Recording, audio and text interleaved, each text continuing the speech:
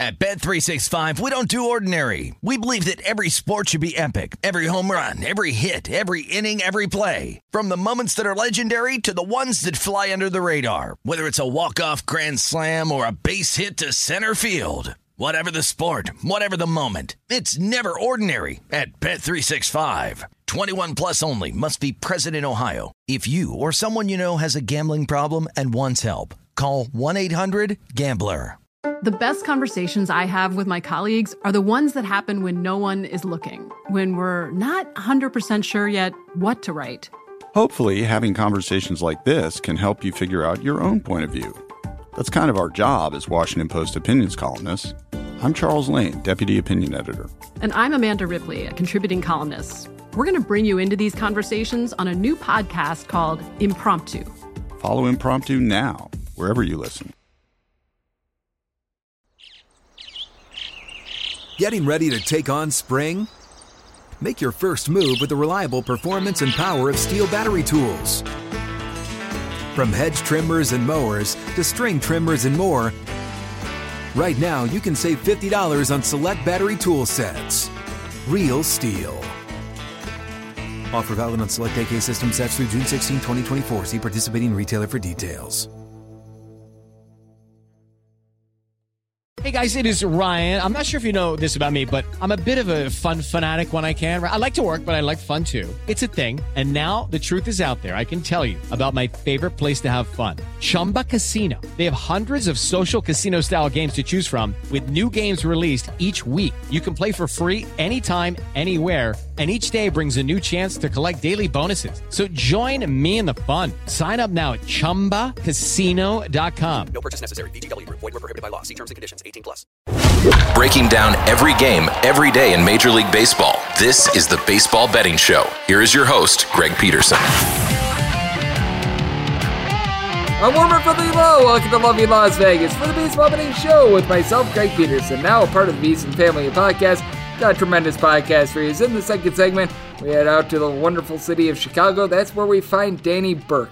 Does absolutely terrific work over here at VSiN. Hosts the show Rush Hour, which you're able to hear every afternoon, Monday through Friday. And then on top of that, he does a tremendous job taking a look at the game of Major League Baseball. He does our Chicago City Cast as well. We've got a bunch of market-specific podcasts. You've seen Danielle Alvari on this podcast. She does a great job with the one for Los Angeles. Ryan Rothstein, he does the one for Philadelphia. He's joined me before holding Kushner. He's holding it down with Denver. So you've got a lot of these different ones. Danny does the one for Chicago. So I'm going to ask him about the Chicago teams, the, shall we say, incompetence of the White Sox and their manager, Tony La Russa. We're going to be taking a look at if there's any ways to be able to bet on the Chicago Cubs as well, as things are not necessarily going so great there. So we're going to have that chat with him, and then anything that he likes for the board for Wednesday. And then in the final segment, going to give you guys picks and analysis on every game on the betting board for this MLB Wednesday as we touch them all. First things first, always do love to be able to answer your Twitter questions on this podcast.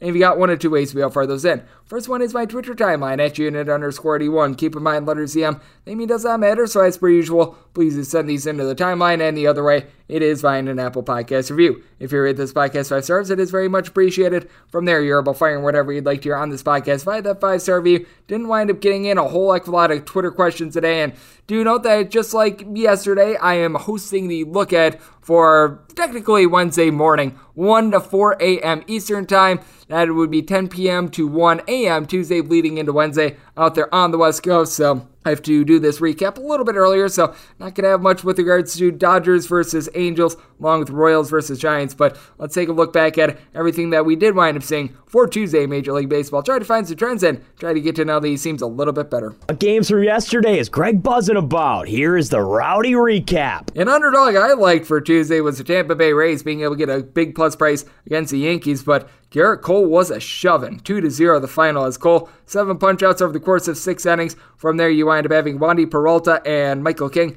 give you a combined 2 scoreless innings, and Clay Holmes, He now has a 0.30 ERA, scoreless inning for him. Yankees go just 1 of 11 with men in scoring position, but Isaiah Kiner-Falefa was able to lift the team to victory with his pair of hits as Corey Kluber, not a bad start, returned to New York where he was last season, hurt by a pair of errors. He gives up 2 runs, but they're all unearned over the course of 6 innings. Manuel Margot, along with Randy Arozarena, wound up having a pair of errors. From there, you do wind up having Kelvin Fletcher, along with Luke Bart, both give you a scoreless inning. So, tough one for the Rays. They wind up losing in what's really been an under series between these two all season long, going back to what we wound up seeing at the Trop. Out there in the American League East, we wound up seeing a north of plus 180 underdog cashing in the Baltimore Orioles. 6-5 the finals. Yusei Kikuchi, not been going great for him. He winds up giving up 4 walks, 4 runs in total over the course of 4 innings, and now the team is 1-4 in its last 5 starts. So if you're looking to be able to fade a guy on one of these contenders, Yusei Kikuchi has been that, and he wound up giving up a pair of homers as well, going deep for Baltimore. He wound up having Austin Desays kick at his 5th home run season, and Ryan Mountcastle his 10th from there. He did wind up having 2 runs in 1 1/3 innings to give it up by Trevor Richards out of the bullpen.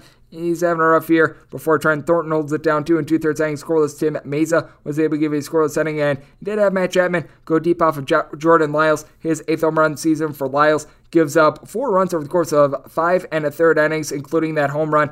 The Orioles have a top 10 bullpen in terms of ERA, though, and they came through here. Cianello Perez does wind up giving up a run in 1/3 of an inning, but Ode Lopez, a 5-out save. He doesn't give up any runs, and Felix Bautista, Dylan Tate, they combine to give you 5 outs out of the bullpen as well. Wound up just seeing some harebrained action out there in Philadelphia. The Phillies wind up falling to the Miami Marlins by a count of 11-9, so their second loss in 3 games after they had that 9-game win streak, but this is a game in which the Miami Marlins wound up getting up 4-0 in the first inning. The Philadelphia Phillies came back to lead by a count of 8-4 before they made like your buddy at the bar and could not wind up closing in the 9th inning, giving up a 3 spot in that 9th. As you wound up seeing for the Miami Marlins, Avisaíl Garcia along with Jesus Aguilar go deep off of Zach Eflin in the first inning. Aguilar is 9th, and Garcia winds up getting his 4th, and then Jacob Stallings will go deep off of Jersish Familia, his 2nd home run in the campaign, and Jazz Chisholm goes deep off of Sir Anthony Dominguez, his 13th home run season.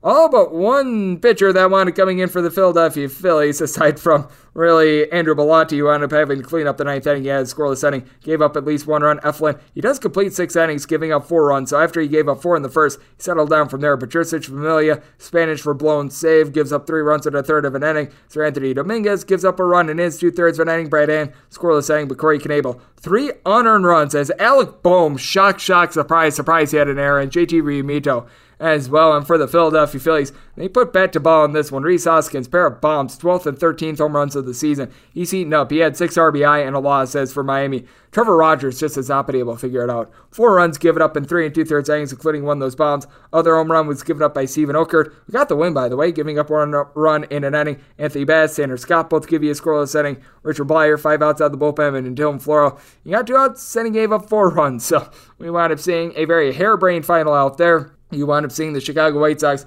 hold down the Detroit Tigers. What a shock. 5-1 the final. As for the Detroit Tigers, they now have 31 home runs in 61 games thus far this season. As Drew Hutchinson got the start. Wasn't great, wasn't bad. Gives up 2 runs in 4 innings. From there, a Tigers bullpen that was second in the big leagues in terms of ERA out of the bullpen. A little bit of a rough one. Willie Peralta gives up 2 runs in an inning. Tyler Alexander, fresh off the injured list, gives up 1 run in 2 innings before Will Vest, Gregory Soto. They both give you a scoreless inning. We'll talk more about the White Sox in the next segment with our good friend Danny Burke, but you did wind up having Dylan Cease not deceased in this one. He does wind up giving up 7 hits in 5 innings, but punches out 8. Jimmy Lambert from their pair of scoreless innings before Joe Kelly and Reynaldo Lopez wind up giving you a scoreless inning. As for the Detroit Tigers, of 8 with men in scoring position, aka just another day at the ballpark for the Detroit Tigers. The Boston Red Sox wound up taking it to the Oakland A's by a count of 6-1, as Oakland, it is not going well for them right now. I do believe that they have lost 10 out of their last 11 games, and for Oakland, you would wind up having a Stephen Vogt home run be their lone run of the game. His 3rd of the season that comes off of Nick Pivetta in the 8th, as Nick Pivetta goes 8 innings, gives up just that home run. Phillips Valdez winds up cleaning up the 9th inning, and for the Red Sox, pair of home runs, Rafael Devers, 15th of the campaign, and then you wind up having JD Martinez get his 8th, as those both come off of the young starter, and Jared Koenig, who in his second career start got rudely greeted to the MLB as he gives up 6 runs in 4 innings. From there, Adam Muller, failed starter, comes in, gives you 2 scoreless innings out of the bullpen, and Lou Trevino, Austin Pruitt, both give you a scoreless inning, but it continues to not go so great for the Oakland A's. Did not wind up going well for the poopy Pittsburgh Pirates. with regards to their doubleheader against the St. Louis Cardinals, as the Pirates have now lost their 8th and 9th straight games, all by multiple runs, by the way. Game 1 went the way of the Cardinals by a count of 3-1, as JT Brubaker wasn't terrible in this one, gives up 3 runs, only 2 of which was earned, as you wound up having Diego Castillo have 3 errors in this game. That's not great, as Brubaker did wind up allowing a home run to Paul Goldschmidt, 14th home run of the season, and from there, he did wind up having Tyler Beatty give you 2 2/3 innings scoreless, and the lone run of the game came from a Yu Chang home run. I mean, that's a blue moon right there. That never happens. He got his first of the season off of Genesis Cabrera, who wound up giving up that 1 run in 1 1/3 innings. Matthew Liberatore spent up and down as a starter for the St. Louis Cardinals, 5 scoreless. Drew Verhagen was able to give you scoreless inning along Giovanni Gallegos, Ryan Helsley, pair of outs out of the bullpen, and then Miles Michaelis with 2 outs in the 9th inning wound up allowing a double as he was 1 out away from a no-hitter. Pirates just get sacked in this one by kind of 9-1, as for Pittsburgh, Bryce Wilson, they made him complete 5 innings as he allowed 7 runs, and all 7 runs wound up coming in the first 2 innings as he gave up a trio of bombs, going deep for the St. Louis Cardinals, Paul Goldschmidt. So he had a 3 home run day. His 15th and 16th of the campaign. Tommy Edman, his 7th. From there for the Pittsburgh Pirates, David Benari, scoreless inning. Anthony Banda gives up 2 runs in an inning, and Heath Embry, a scoreless inning. And for the Pittsburgh Pirates, absolutely nothing doing. They just get that load in. The reason why they were able to score is because there was a pair of errors by the St. Louis Cardinals, and Michaelis, he did wind up issuing a walk as well, but for Michaelis, unearned run in 8 2/3 innings. He was absolutely tremendous before Packy Naughton. He packs it in for the final out of the game for the Cardinals to be able to get it done out there. You wound up having the Atlanta Braves be able to extend their win streak to 13. They take down the Washington Nationals by kind of 10-4. For Atlanta, it was home run derby in this one. Marcell Ozuna's 12th home run season. Travis Arno's 8th home run season. Orlando Arcia's 2nd home run season. Dansby Swanson his 9th home run season. And then you wind up having Mr. Michael Harris II get his 2nd home run of the season. As for Washington, it was the debut of Jackson Tetrielton. It did not go well. He gave up 7 runs in 4 innings, including 3 of those home runs. The other 2 were issued by one Andres Machado, giving up 2 runs in 2 innings. You wound up having Francisco Perez coming in for an inning. He gave up a run, and you wound up having 2 scoreless innings out of Reed Garrett. That's a very rare sight as well. And for the Atlanta Braves, it just turned into Max Fried being able to eat innings. Wasn't necessarily on his A game. Gave up 4 runs over the course of 5 2/3 innings, but there was such a big lead that it allowed for a little bit of flexibility. Darren O'Day, he gets it out of the bullpen, and Jackson Stevens polishes off the final 3 innings to be able to earn himself a save as he wound up doing that scoreless. You wound up seeing the Milwaukee Brewers not have a great day out there in New York as they get shut out by a count of 4-0. Figure that Chris Bassett was doing for a little bit of positive progression, and this was his best start of the year. 8 scoreless innings. Drew Smith, he polishes off the 9th, and for the Milwaukee Brewers, now a bunch has lost 9 out of their last 10 games. Nothing doing with regards to this offense, as everyone that got an at-bat, one guy finished the game hitting above a 248, and that's Omar Narvaez, a part-time catcher. You wound up having Adrian Don't Call Me Doogie Howser. He gave up 3 runs in the first, and quite frankly, if he would have given up a 1 run, it would have been too many, as he allows 4 and 4 2/3 innings. Brent Suter gives you 4 outs out of the bullpen, and Trevor Kelly, 2 scoreless innings for the Metropolitans. They go 4 of 7 with men in scoring position as the Mets, 41 and 22. That is currently the top mark out there in the National League. A team that has been able to do a great job to the under is the Houston Astros, as now this is a Houston Astros team that has played 19 overs, and I believe they're up to 43 unders. DK Nation pick of the under comes through on the Astros. After being down 3-0, they put up a 4 spot in the 8th inning to be able to get it done by a count of 4-3, as Kyle Tucker wound up having the deciding shot in this one. 12th home run of the season. That one's coming off of John King, who had himself a bad night. Dane Dunning. This guy has an ERA that's 3 points lower in the span of 2 years at home rather than on the road. 6 scoreless innings. You wind up having a scoreless inning from Matt Bush from there, and Dennis Santana provides a pair of outs out of the bullpen. Garrett Richards, scoreless inning for John King.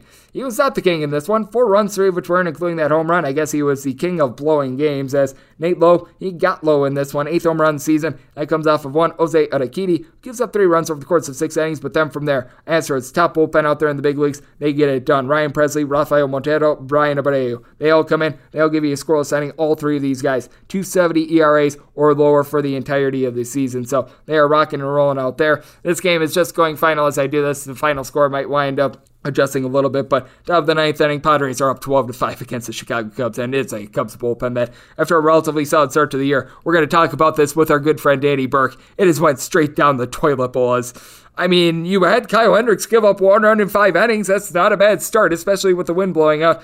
As of right now, the Cubs bullpen, as I'm seeing it, 3 2/3 innings has given up 11 runs. Michael Givens, 4 outs without getting it out. Scott Effross, 2 runs in a third of an inning. Chris Martin, 3 runs in 2/3 of an inning. You've had to come in and get Eric Stout for 1 2/3 innings. He has given up 2 runs, as the Padres have had a few home runs in this one. Ode Alfaro, his 4th, and Luke Voit was able to get his 7th. And for Sean Manaea, he gives up 5 runs over the course of 4 innings, as Wilson Contreras, and he's providing everything that he can for the Cubs, his 11th and 12th of the campaign. From there, you've been able to have some good scoreless innings from Nabel Crismet, 2 scoreless out of him, and then you wound up having a little bit of a young gun for the San Diego Padres, and Tyler come in for a pair of scoreless innings as well. So that's going well for them. As of right now, Guardians and Rockies is tied up 3-3. I can tell you that Shane Bieber fever, he wound up giving up 3 runs in 6 2/3 innings, and for the Colorado Rockies, they wound up getting a pretty solid start out of Antonio Senzatella. Gives up 3 runs over the course of 6 innings. Charlie Blackmon, his 10th home run season, and for Cleveland,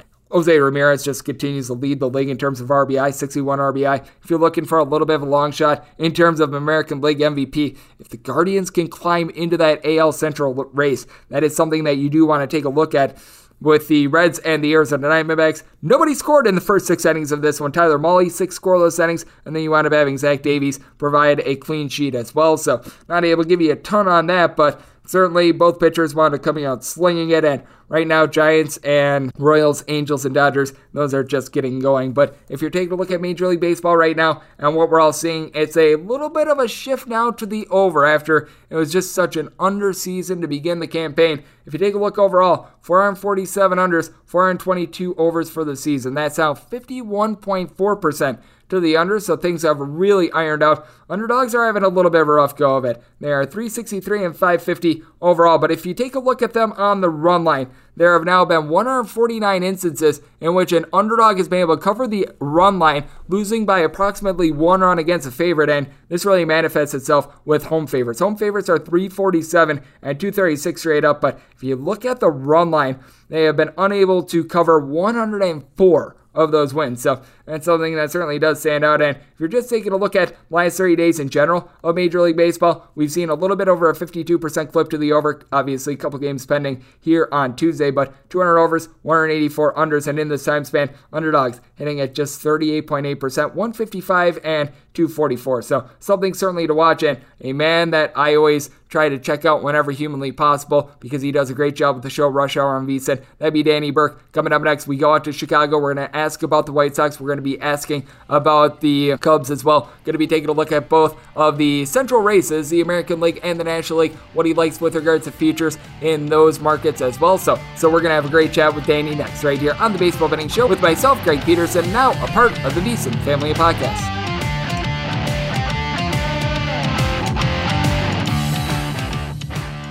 At Bet365, we don't do ordinary. We believe that every sport should be epic. Every home run, every hit, every inning, every play. From the moments that are legendary to the ones that fly under the radar. See for yourself when you sign up today and get $150 in bonus bets when you bet just $5. Whatever the sport, whatever the moment, it's never ordinary at Bet365. 21 plus only. Must be present in Ohio. If you or someone you know has a gambling problem and wants help, call 1-800-GAMBLER. Terms and conditions apply. The best conversations I have with my colleagues are the ones that happen when no one is looking, when we're not 100% sure yet what to write. Hopefully, having conversations like this can help you figure out your own point of view. That's kind of our job as Washington Post opinions columnists. I'm Charles Lane, Deputy Opinion Editor. And I'm Amanda Ripley, a contributing columnist. We're going to bring you into these conversations on a new podcast called Impromptu. Follow Impromptu now, wherever you listen. We are the voice of NASCAR. The green flag is in the air, and we are underway. The Great American Race. The Motor Racing Network.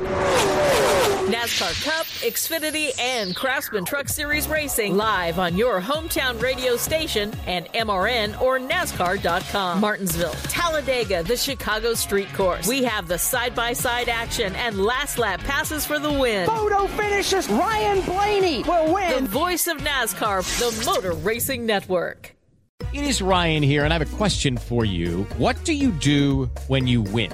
Like, are you a fist pumper?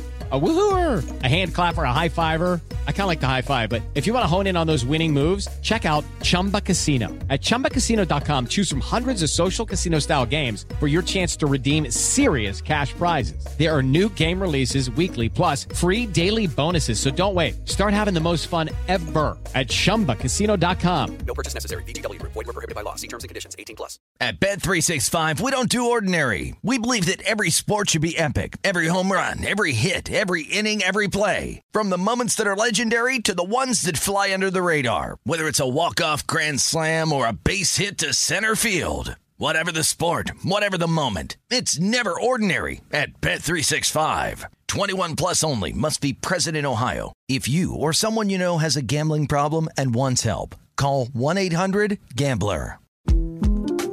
The 2024 presidential campaign features two candidates who are very well known to Americans. And yet, there's complexity at every turn. Criminal trials for one of those candidates. Young voters who are angry. The Campaign Moment podcast from the Washington Post gives you what matters. I'm Aaron Blake, and I'm covering my 10th election cycle. My colleagues and I have insights that you won't find anywhere else. So follow The Campaign Moment right now, wherever you're listening. We are the voice of NASCAR. The green flag is in the air, and we are underway. The Great American Race. The Motor Racing Network. NASCAR Cup, Xfinity, and Craftsman Truck Series Racing live on your hometown radio station and MRN or NASCAR.com. Martinsville, Talladega, the Chicago Street Course. We have the side-by-side action and last lap passes for the win. Photo finishes. Ryan Blaney will win. The voice of NASCAR, the Motor Racing Network. Xumo Play is your destination for endless entertainment. With a diverse lineup of 350 plus live channels, movies, and full TV series, you'll easily find something to watch right away. And the best part? It's all free. Love music? Get lost in the 90s with iHeart 90s, dance away with hip-hop beats, and more on the iHeartRadio music channels. No logins, no signups, no accounts, no hassle. So what are you waiting for? Start streaming at play.xumo.com or download from the app and Google Play stores today. All you can stream with Xumo Play. At Bet365, we don't do ordinary. We believe that every sport should be epic. Every home run, every hit, every inning, every play. From the moments that are legendary to the ones that fly under the radar. See for yourself when you sign up today and get $150 in bonus bets when you bet just $5. Whatever the sport, whatever the moment, it's never ordinary at Bet365. 21 plus only. Must be present in Ohio. If you or someone you know has a gambling problem and wants help, call 1-800-GAMBLER. Terms and conditions apply. The 2024 presidential campaign features two candidates who are very well known to Americans. And yet, there's complexity at every turn. Criminal trials for one of those candidates. Young voters who are angry. The Campaign Moment podcast from the Washington Post gives you what matters. I'm Aaron Blake, and I'm covering my 10th election cycle. My colleagues and I have insights that you won't find anywhere else. So follow The Campaign Moment right now, wherever you're listening.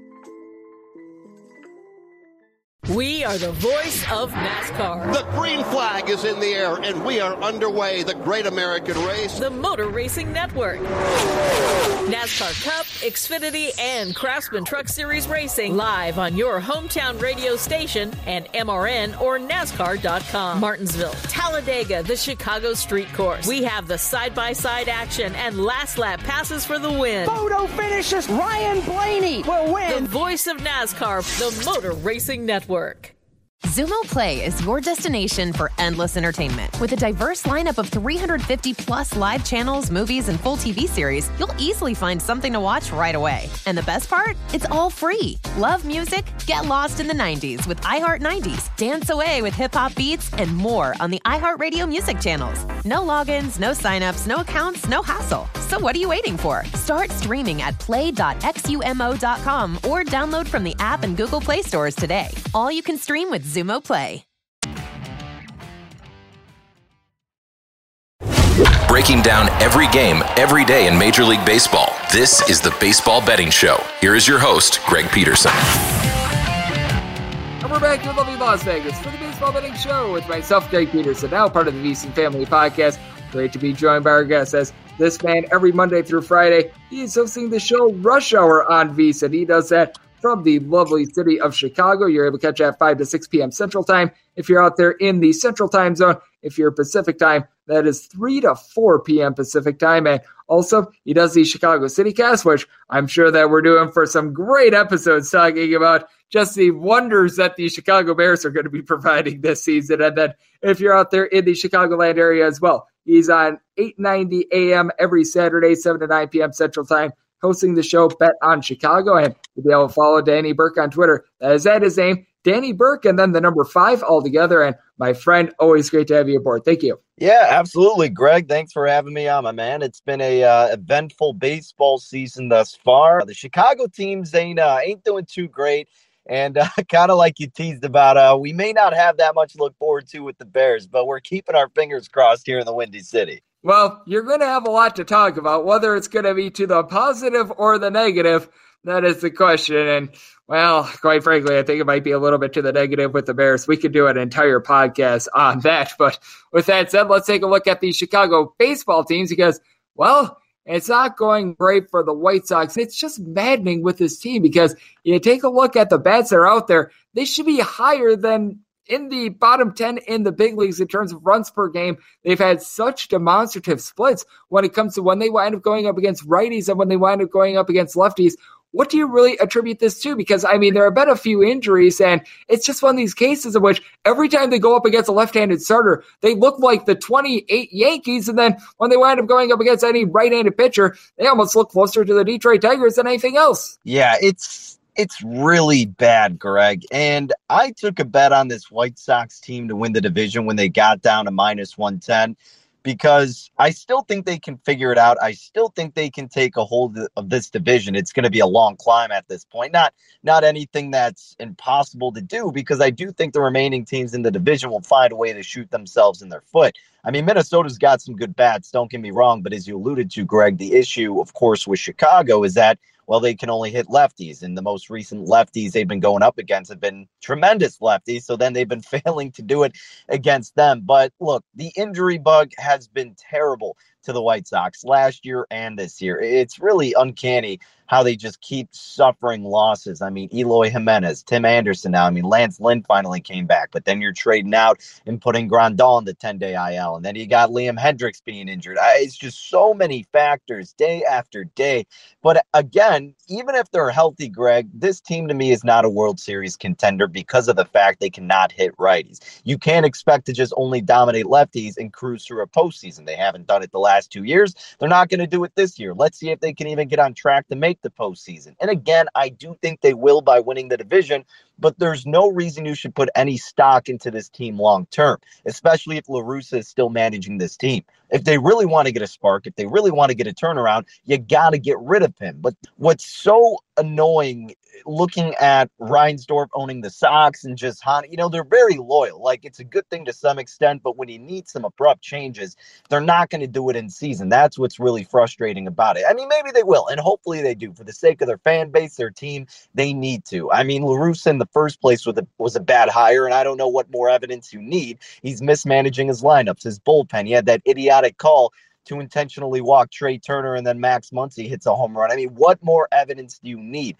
That's something that can ignite a good change in this team offensively. The defense also has just been kind of an issue back and forth. So they need a hard reset. They need a new refresher, and hopefully by the time they get to the second half of their schedule, which is going to be the easiest by win percentage, Adam Burke had a great write-up about it at VSiN, then the White Sox can start coming around. But until then, be careful backing this team. Yep, and right now, with regards to the Chicago White Sox, in terms of their odds to win the division at DraftKings, find them at plus 135, Guardians are plus 550, and the Twins are at even money, as we do have Danny Burke joining me on the podcast, and I think that you said exactly what I'm looking at. The moment the Chicago White Sox would fire Tony La Russa, and I honestly just don't think it's going to happen because you mentioned it with the loyalty. Every single fan in that fan base wants Tony La Russa fired. Maybe I'll find two people that randomly don't for some reason, but I mean, most of the fan base, most people out there in general, they think that Tony La Russa is just a garbage manager at this point, and they would be correct about that, but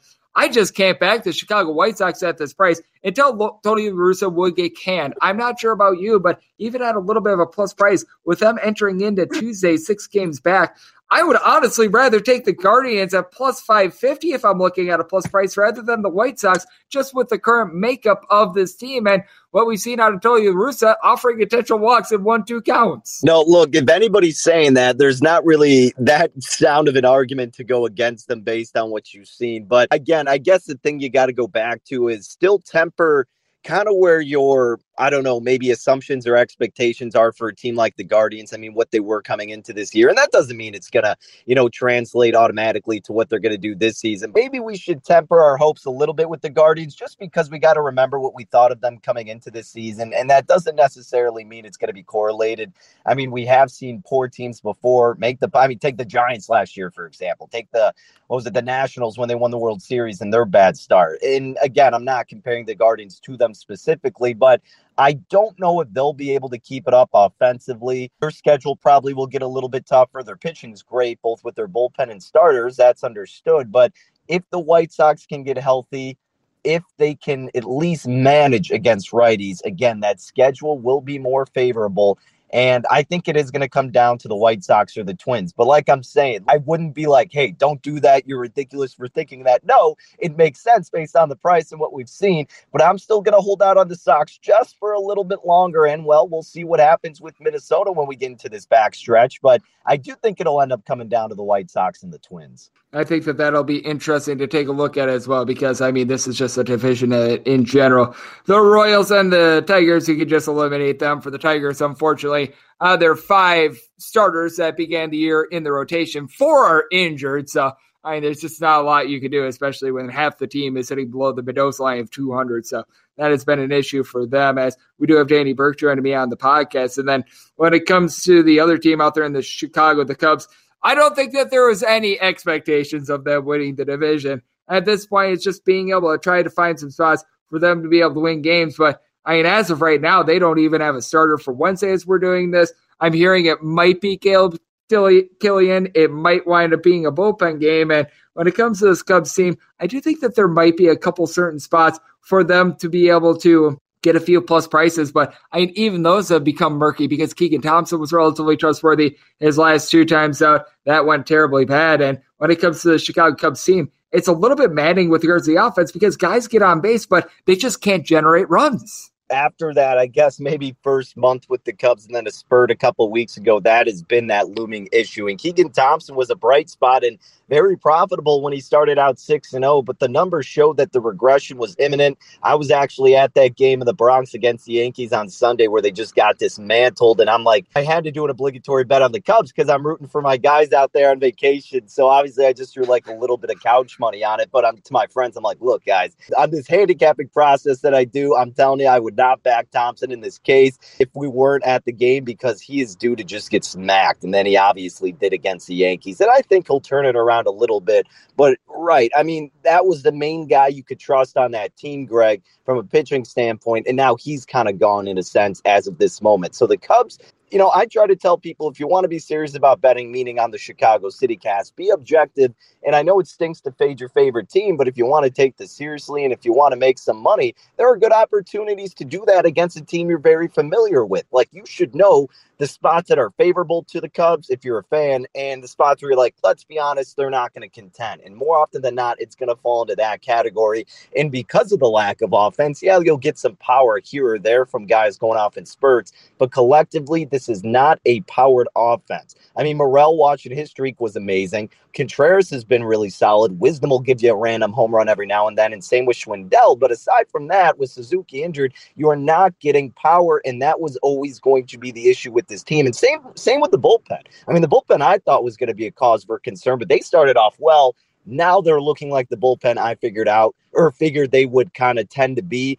And now it's just all looking bad. And who knows if they're going to end up selling off Contreras, because this team is not contending right now. They still will give you glimmers of hope here and there with some of their young guys and just some guys getting random spurts. But, man, they need a complete overhaul. They need to invest. And it's just very frustrating from a fan standpoint. But again, Greg, from that betting standpoint, you got to be fading the Cubs more often than not. Yeah, I am right there with you. And right now, the biggest question I have with the Cubs is, can Patrick Wisdom wind up competing for the all-time strikeouts in a season record with the way that he's been going? He's striking out on over 40% of his at-bats. It's been maddening to take a look at. But with that said, when it comes to the NL Central as well, the Cubs are currently finding themselves at plus 13,000 at DraftKings. Even if you want to have $5 of fun money, I would encourage you to make a donation before giving it to the sportsbook on the Chicago Cubs. But with that said, when it comes to the National League Central, the Brewers are still finding themselves at minus 180. You know me, I'm a guy that wound up being born and raised in the state of Wisconsin. I've got my concerns on the St. Louis Cardinals at plus 130. You were able to get a much, much better price. I mean, even as little as 2 weeks ago. But I take a look at the Cardinals, and I'm so highly impressed by this team. And I think that they're a little bit of a sleeper team out there in the National League. And right now, if I'm looking to bet on the Central, I'm looking to bet on the Cardinals, both on a game-to-game basis and also with regards to a futures perspective as well. Yeah, I'm kind of with you on the game-to-game basis, Greg. I've been saying this for the past couple of weeks, and I'm not rushing to do anything, but I was actually waiting to back your Brewers, but the only way I was going to do it is if the Cardinals got hot and the Brewers started slacking a little bit, which it's kind of getting to that point now, of course, but I would only get Milwaukee. I would only get down on Milwaukee if they ended up getting, minus 120 or below, which we'll see if that ends up coming to fruition. Last I checked, obviously that wasn't the case, but I think more so I would say, yeah, go ahead and do this versus that. And that would be backing the Cardinals as opposed to the team like the Guardians that we were just talking about, because we know St. Louis has a stacked offense that could carry them very, very far.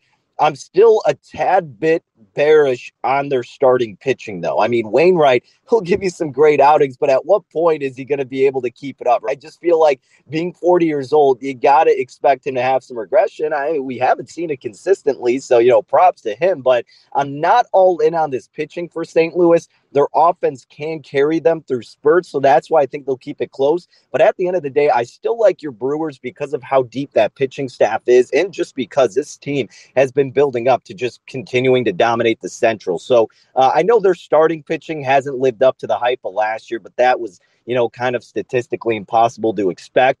But I still think at the end of this year, because of the depth, I give the edge to your Brewers. But I'm waiting to see if we can get a solid price on them. Yep, I do think that if you're looking at the Brewers with regards to odds to be able to win the division, got to get better than minus 180 just because Brandon Woodruff is a big question mark.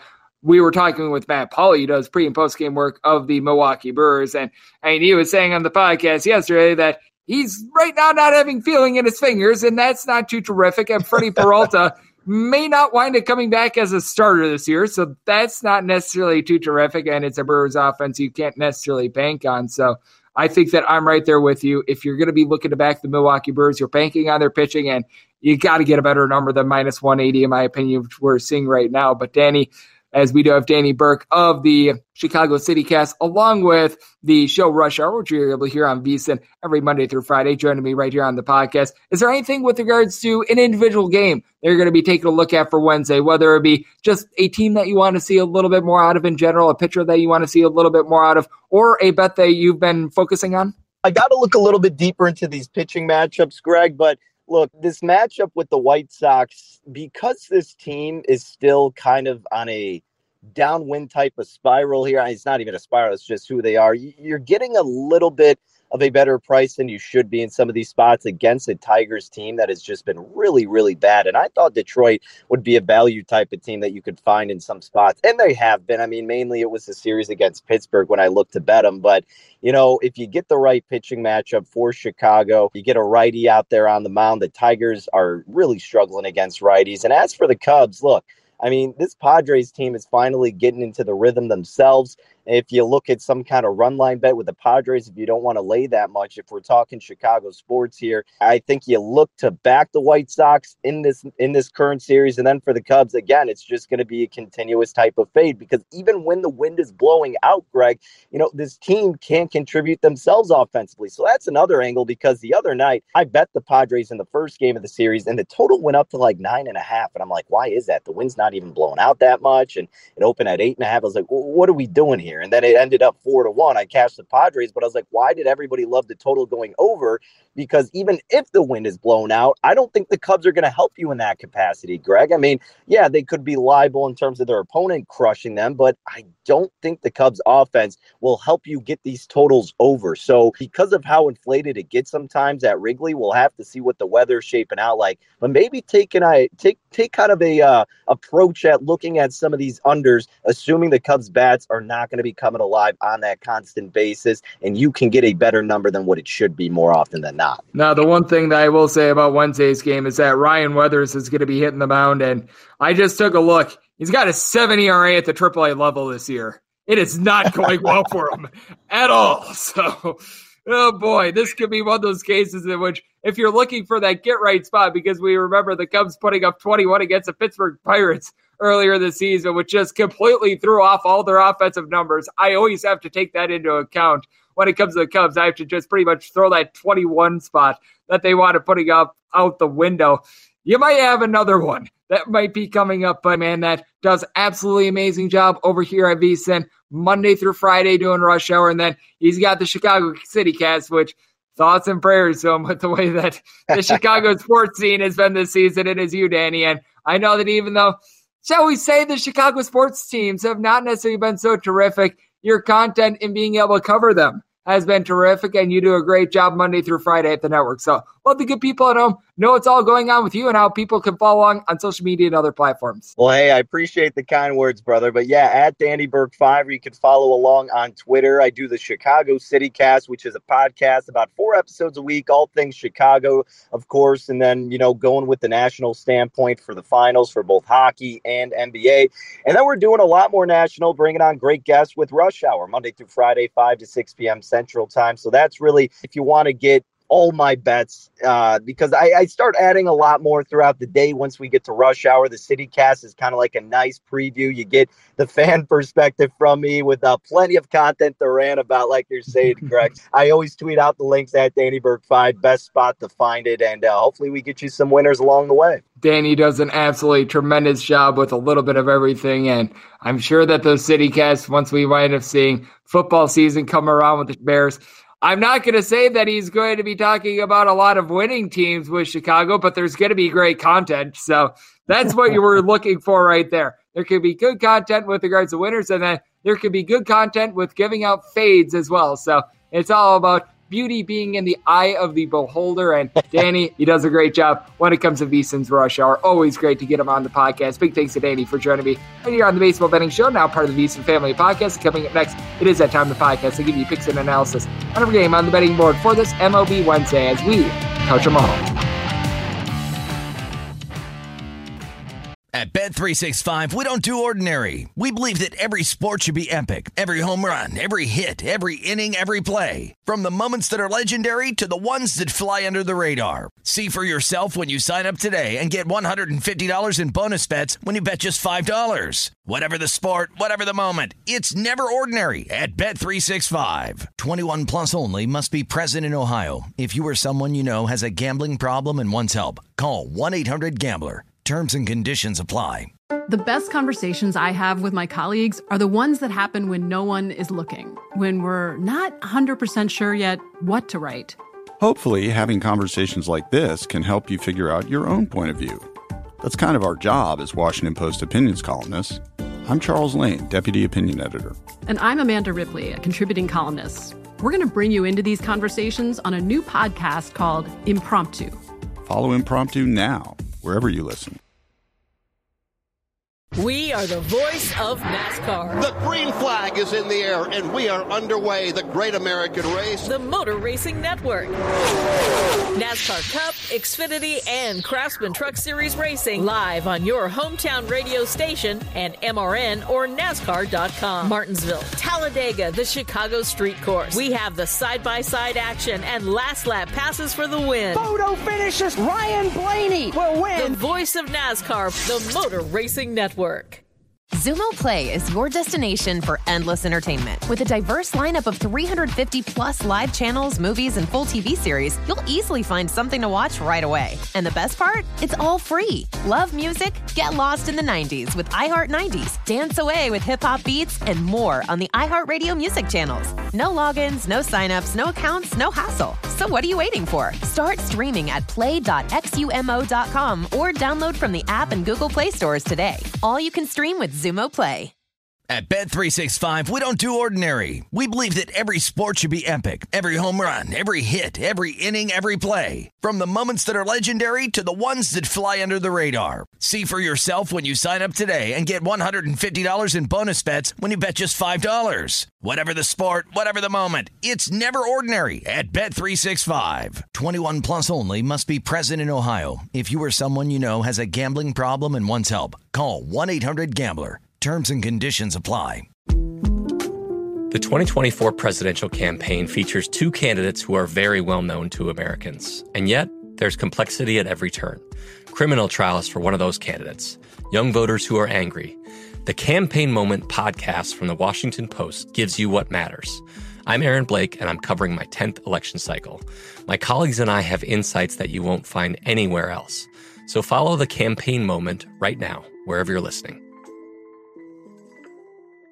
We are the voice of NASCAR. The green flag is in the air, and we are underway. The Great American Race. The Motor Racing Network. NASCAR Cup, Xfinity, and Craftsman Truck Series Racing live on your hometown radio station and MRN or NASCAR.com. Martinsville, Talladega, the Chicago Street Course. We have the side-by-side action and last lap passes for the win. Photo finishes. Ryan Blaney will win. The voice of NASCAR, the Motor Racing Network. Xumo Play is your destination for endless entertainment. With a diverse lineup of 350 plus live channels, movies, and full TV series, you'll easily find something to watch right away. And the best part? It's all free. Love music? Get lost in the 90s with iHeart 90s, dance away with hip-hop beats, and more on the iHeartRadio music channels. No logins, no signups, no accounts, no hassle. So what are you waiting for? Start streaming at play.xumo.com or download from the app and Google Play stores today. All you can stream with Xumo Play.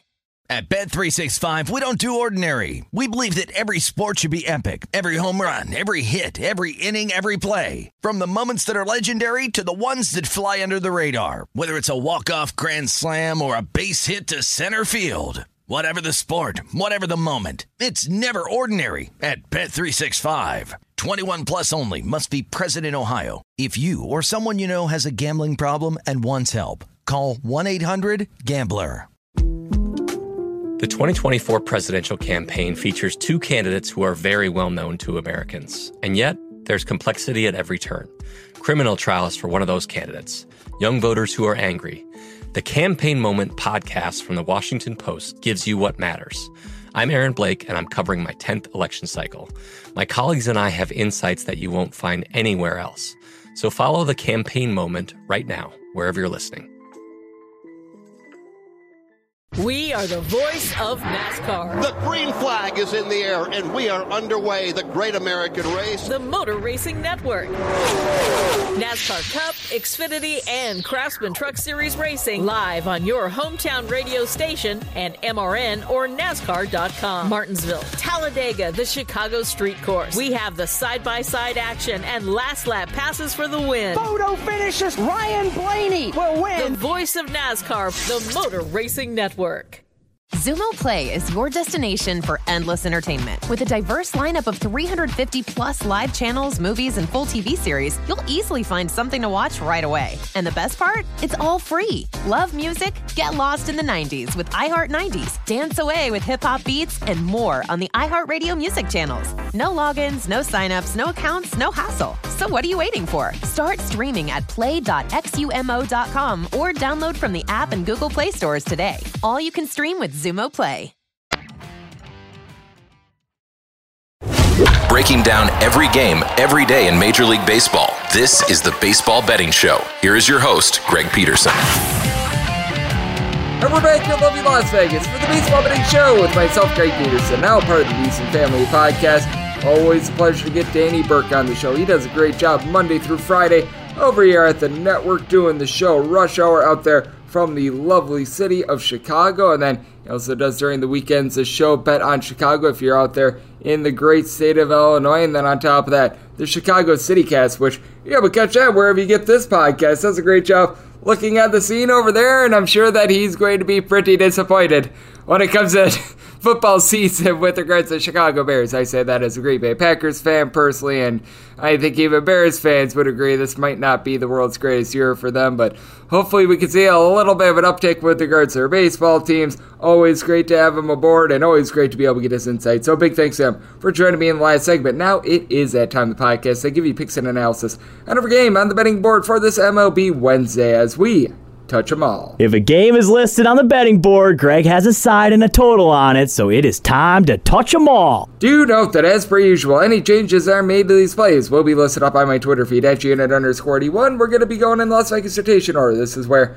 we wind up going with the National League games first, then the American League games, and any interleague games. Those are going to be at the bottom. That'll keep things all nice, neat, clean, and easy there. So how about if we wind up starting off with this first National League game of 901-902 on the betting board. It is the Miami Marlins on the road facing off against the Philadelphia Phillies as you've got my man Pablo Lopez on the bump for the Fish, and it is Kyle Gibson going for the Phillies. Phillies anywhere between -125 and -135 favorites with the Fish. You're finding them at a +115, 8 to 8.5 is your total. On the 8.5, over and under, both at -110, and on the 8, the over is -120 and the under is even. And I want to make the Miami Marlins a favorite here. I'm willing to lay up to a -114 with them, so I'm going to be taking a shot there with Pablo Lopez. 2.30 ERA thus far this season, and guy's been just flat out masterful. The swing and miss stuff is there. 9 strikeouts per 9 innings, a little bit over 2 walks per 9, less than a home run per 9 innings, and this is a guy that has been able to travel as well. He's, as a matter of fact, got a .173 road ERA compared to a .291 home ERA, so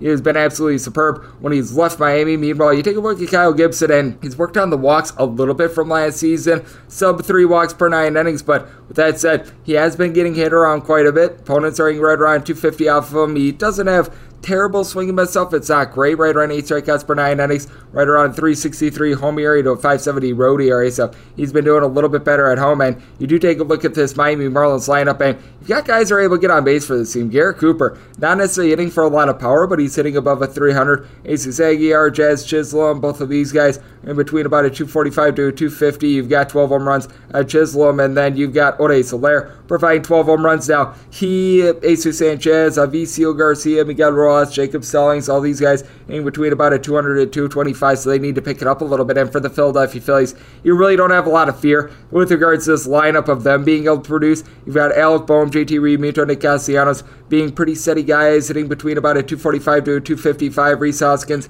has a double-digit amount of homers. He's starting to pick it up. Kyle Schwarber's not there with his average, but he's got 16 home runs. He's got a 330 on base. Bryce Harper, he's hitting for average and power, so you don't have any fears there. Both of these teams, though, they're between right around 18th and 22nd in terms of bullpen ERA. The Miami Marlins have really fallen off with regards to their bullpen ERA. You've got Anthony Bass doing a solid job, but Lewis Head wound up having a sub-120 ERA coming into the month of June. It is now north of a 7. I mean, that's not going great from Cole Sulzer, Tanner Scott. They've not been great. Brad Hand, Corey Knebel on the flip side for the Phillies have been solid, but Jersey Familia has been better recently, but got off to a really rough start to the season. It's hard to have a lot of faith in some of these guys like Nick Nelson. I'm pretty sure that he got rid of James Norwood and or sent him down to the minor leagues because he's not going to be available for this game, and rightfully so. But with that said, I think that Pablo Lopez, just a better starter here than Kyle Gibson. I do think that this is going to be a bit of a lower scoring game as well. I did wind up setting my total at a 7.7. I'm looking at the under, and I'm looking at the Fish. 903, 904 on the betting board. The Cincinnati Reds, yes, we are in Cincinnati. They're under the road. Face off against the Arizona Diamondbacks. So Zach Gallen is going to be going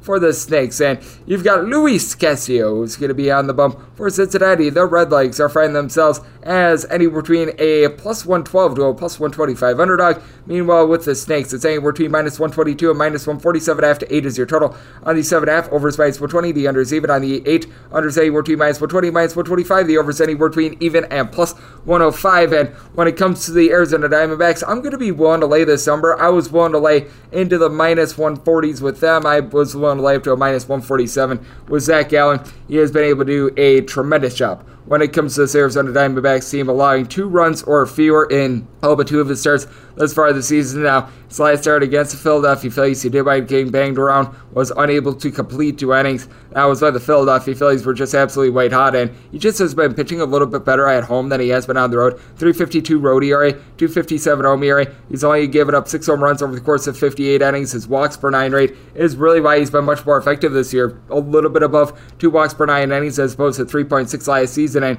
take a look at Luis Castillo. Ever since coming off the injured list, he's actually been really good on the road. This has been someone that throughout his career has always been better at home than on the road, but this year, 2.35 road ERA, 4.50 home ERA, has allowed just 3 home runs in 7 starts, 39 innings in total, with opponents hitting at 2.11 off of him. Now, he's always had a little bit of a walks issue, right around 3 walks per 9 innings, so that's pretty passable for his standards. You do take a look at this Arizona Diamondbacks team, and it has been a team that's been able to do a solid job of being able to put bat to ball, as you've got Dalton Varsho along Pavin Smith, David Peralta, all between 8 and 9 home runs. Varsho is hitting right around 250 for a team that, we're going to call it what it is. Diamondbacks, one of the worst teams in the big leagues in terms of batting average, but Ketel Marte, Joshua Ross, hitting between a 272 and 275 along with Alek Thomas. These guys are starting to pick it up. Christian Walker is only hitting right around a 209, but he's been able to slug out 16 home runs. And then for the Reds, ever since coming off the COVID IL, Joey Votto has north of a 400 on base. You've got Mike Moustakas, who's been struggling because he's been injured all season, but they get back Jonathan India, and that is massive for this lineup.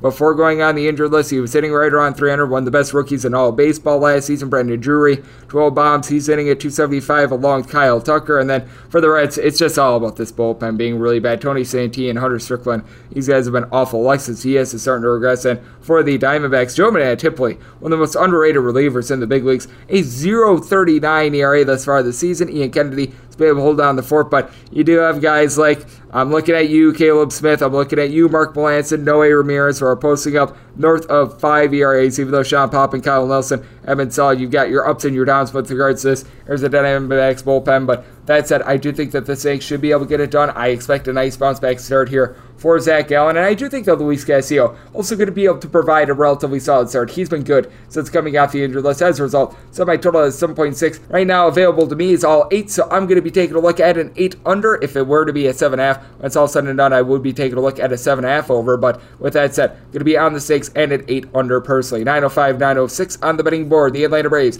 they hit the road, they're facing off against the Washington Nationals. Eric Fetty Wap is going to be going for the Nats, and Spencer Strider is on the bump for Atlanta. Atlanta is finding themselves anywhere between minus 160 and minus 170 favorites. Meanwhile, with Washington, it's anywhere between plus 145 and plus 158. 9 to 9.5 is your total on the 9. Over is minus 115, and the under is minus 105. And the under of 9.5, that is minus 115, and the over of 9.5, that is minus 105. And when it comes to Strider and company, I did wind up saying them as a pretty substantial favorite of minus 166. I'd be willing to lay the money line here, but I want to reduce the juice. Right now, I'm finding even money with regards to run line. I'm willing to lay up to about a minus 105, even up to a minus 107 in this spot. Typically, they go in 5-cent increments when it comes to run line, but being able to get an even money run line, that screams my name, just because, for one, the Atlanta Braves are on the road, which makes it easier to be able to cover that run line when you do wind up getting those at-bats in the 9th inning. And for 2, Spencer Strider just isn't allowing a lot of hard contact in general. Now, you've got to question how deep he's going to be able to go in this game. He has made 3 starts. He has not went past 4 1/3 innings all but once, and that was against the Pittsburgh Pirates, in which he was able to exceed 4 1/3 innings, so he's still being stretched out. But I mean, 1 home run given up in 38 1/3 innings. Big thing with him has been the walks, 4.5 walks per 9 innings, but this guy's wipeout stuff. He's getting over 11 strikeouts per 9 innings, so he's going up against this guy in Mr. Eric Fetty Wap, who's been worse at home than he has been on the road. 5.02 home ERA, 4.71 road ERA. He's given up 5 out of his 7 home runs at home thus far this season. Opponents starting at 270 off of him, and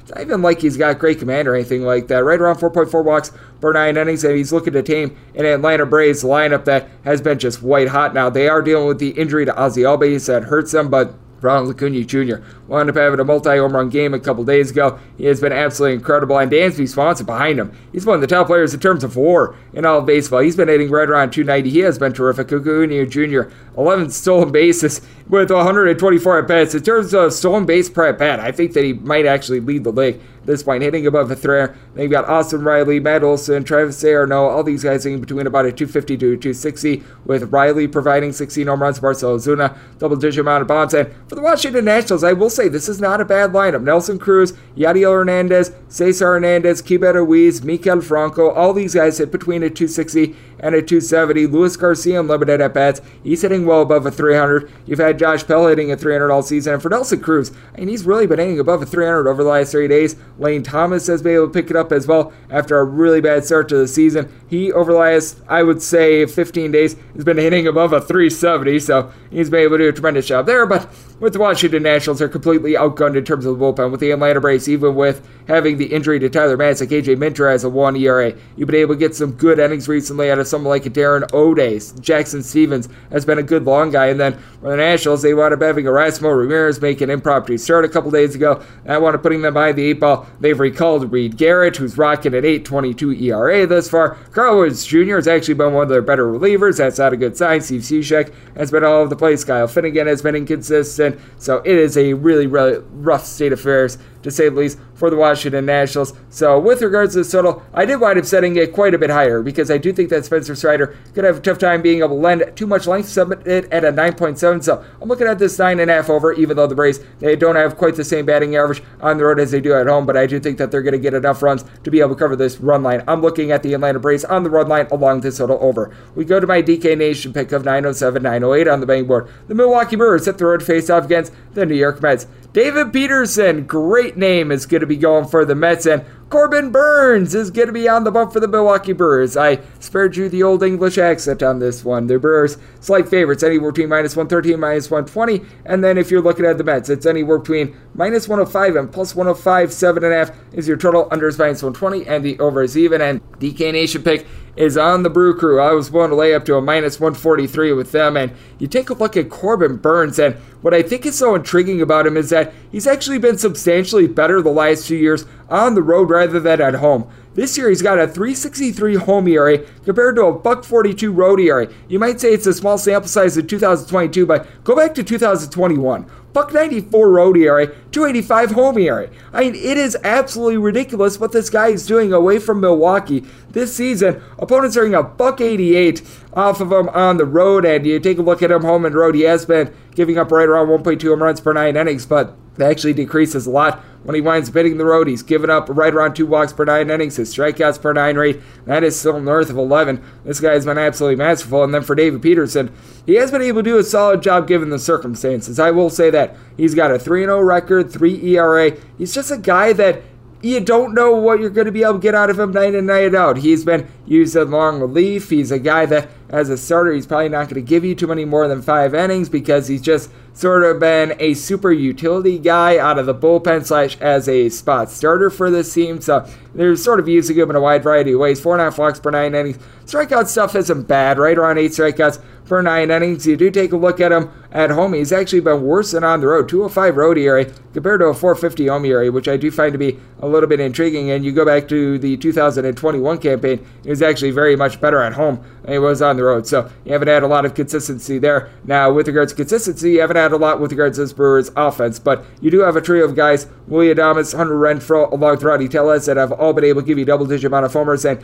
you do have quite a few guys hitting sort of in that neighborhood of, I would say, 235 to a 250. Tellez, Christian Yelich, Andrew McCutchen, you're able to throw in there Hunter Renfroe. They're all towards that neighborhood, but the starting lineup that was trotted out there on Tuesday, only one guy hitting above 251. That would be Omar Narvaez, sort of a platoon catcher. And then for the New York Mets, you've got the team that right now leads the big leagues in terms of batting average, Pete Alonso, 18 home runs going into Tuesday, hitting at 285. This guy has been absolutely on fire. You've got Luis Guillorme, Jeff McNeil hitting above a 300. Brandon Nimmo's been solid at getting on base. Starling Marte's got great wheels. He's hitting at 280. With regards to the Mets, though, they might be a little bit outgunned in terms of the bullpen, just because you do have Josh Hader, Devin Williams, that great 8th and 9th inning duo for the Milwaukee Brewers. And with Corbin Burns going, if he's able to give you 7 solid innings, you don't need any other bullpen pitchers. That takes out of the fold some of these guys like Trevor Gott and company. So that is going to be able to help them out. And them for the Mets, got to figure that they're going to need to go a little bit deeper in the bullpen. And Seth Lugo just hasn't been too terrific this year, right around a 3.50 ERA. Edwin Diaz has a closer has been terrific. Drew Smith has been able to give you some good innings, but Jason Shreve, Joely Rodriguez, you've got your question marks there. So I do have a lot of faith in Corbin Burnes, just the way that he's been pitching on the road in general. I think that he's going to be lights out, especially in a very pitcher-friendly ballpark in Citi Field. Some of those home runs that might have been hit in Miller Park, I think Citi Field would be able to hold those. So the DK Nation pick going to be on the Brewers on the money line. I'm willing to lay up to about a minus 143 here with them. Also set my total at 6.8. So here at the 7.5, looking under, and the DK Nation pick on the crew. 909, 910 on the betting board. It is the St. Louis Cardinals. They're going to be playing us the Pittsburgh Pirates. Roansy Contreras is going to be going for the Buccos. And Captain Jack Flaherty is going to be on the bump for St. Louis. St. Louis is finding themselves as a favorite anywhere between minus 155 and minus 165. Meanwhile, if you're taking a look at the Buccos, you're going to be finding them between plus 140 and plus 150. Your total on this game between 8 and 8.5. On the 8.5, under is minus 115. The over is minus 105. On the 8, the over is minus 115. And the under is minus 105. And I trust in Captain Jack Flaherty in this spot. I did wind up setting him as a favorite right around a minus 190 down. Going to be the first start in a very, very long time for Captain Jack Flaherty. And I know that with the St. Louis Cardinals in past years, they have sort of treated him with kid gloves when he has wound up coming back into the fold. So I don't expect him to wind up going very deep in this game. So you got to expect guys like Giovanni Gallegos, Ryan Helsley and company, they're all going to be on deck. They're all going to be trying to enter in this game. And what does wind up hurting the St. Louis Cardinals a little bit is that many of these guys were used yesterday because there was a double dip. If you take a look at Flaherty, he did wind up going down to the minor leagues for 2 rehab assignments, gave up 1 run over the course of 7 innings, so he didn't lend a lot of length. He did look very solid, but didn't lend a lot of length, so that is a little bit of an issue. And you take a look at Flaherty, he wound up making 17 total appearances last season. When he was out there, he was relatively solid. 3.22 ERA. A lot of people were saying that he was a candidate for regression, but throughout his career in general, has always been able to do a relatively solid job. And you do take a look at the flip side for the Pittsburgh Pirates, and well, if you're looking for a rehab assignment out there in the National League, the Pittsburgh Pirates are probably the best team that you're able to find to be able to get that. Ke'Bryan Hayes has been able to do a very solid job of getting on base. He's hitting right around a 280, but I mean, right now, Brian Reynolds is the only guy that's got more than 8 home runs on this team. He's been really picking it up recently. A guy that wound up hitting 300 last season, got off to a rough start to begin the season, but he's hitting right around a 350 over the last 15 days, and over the last 30 days, hitting north of a 290. So give him some credit. He's been able to pick it up. And then Tucupita Marcano has been a young guy that has been able to hit right around a 300 for this team as well, but that lack of power is right now hurting them. And what else is hurting the Pirates is that they just haven't been able to get a lot of good starts in general. Going into game 2 of their doubleheader, out of their 24 wins, 20 have come out of the bullpen. This despite the fact that their bullpen ERA is in the bottom 10 in the big leagues. David Bednar has been absolutely terrific. Sub-2 ERA for this team. Anthony Banda, though, I mean, he's got an ERA that's now north of 6. He's just been getting destroyed. Tyler Beatty got used as a long guy yesterday. He's actually been really able to come on for the team recently. I will say, Chris Strain, after he wound up having a very rough start to the season, other than the last appearance or two that he wound up making, it looked like he was starting to be able to find it a little bit more, but you've got a lot of question marks in terms of this bullpen. And when it comes to St. Louis Cardinals, not a lot of question marks when it comes to this lineup. Paul Goldschmidt hitting nearly a 340 with 14 home runs and over 50 RBI. This guy is to be towards the top 3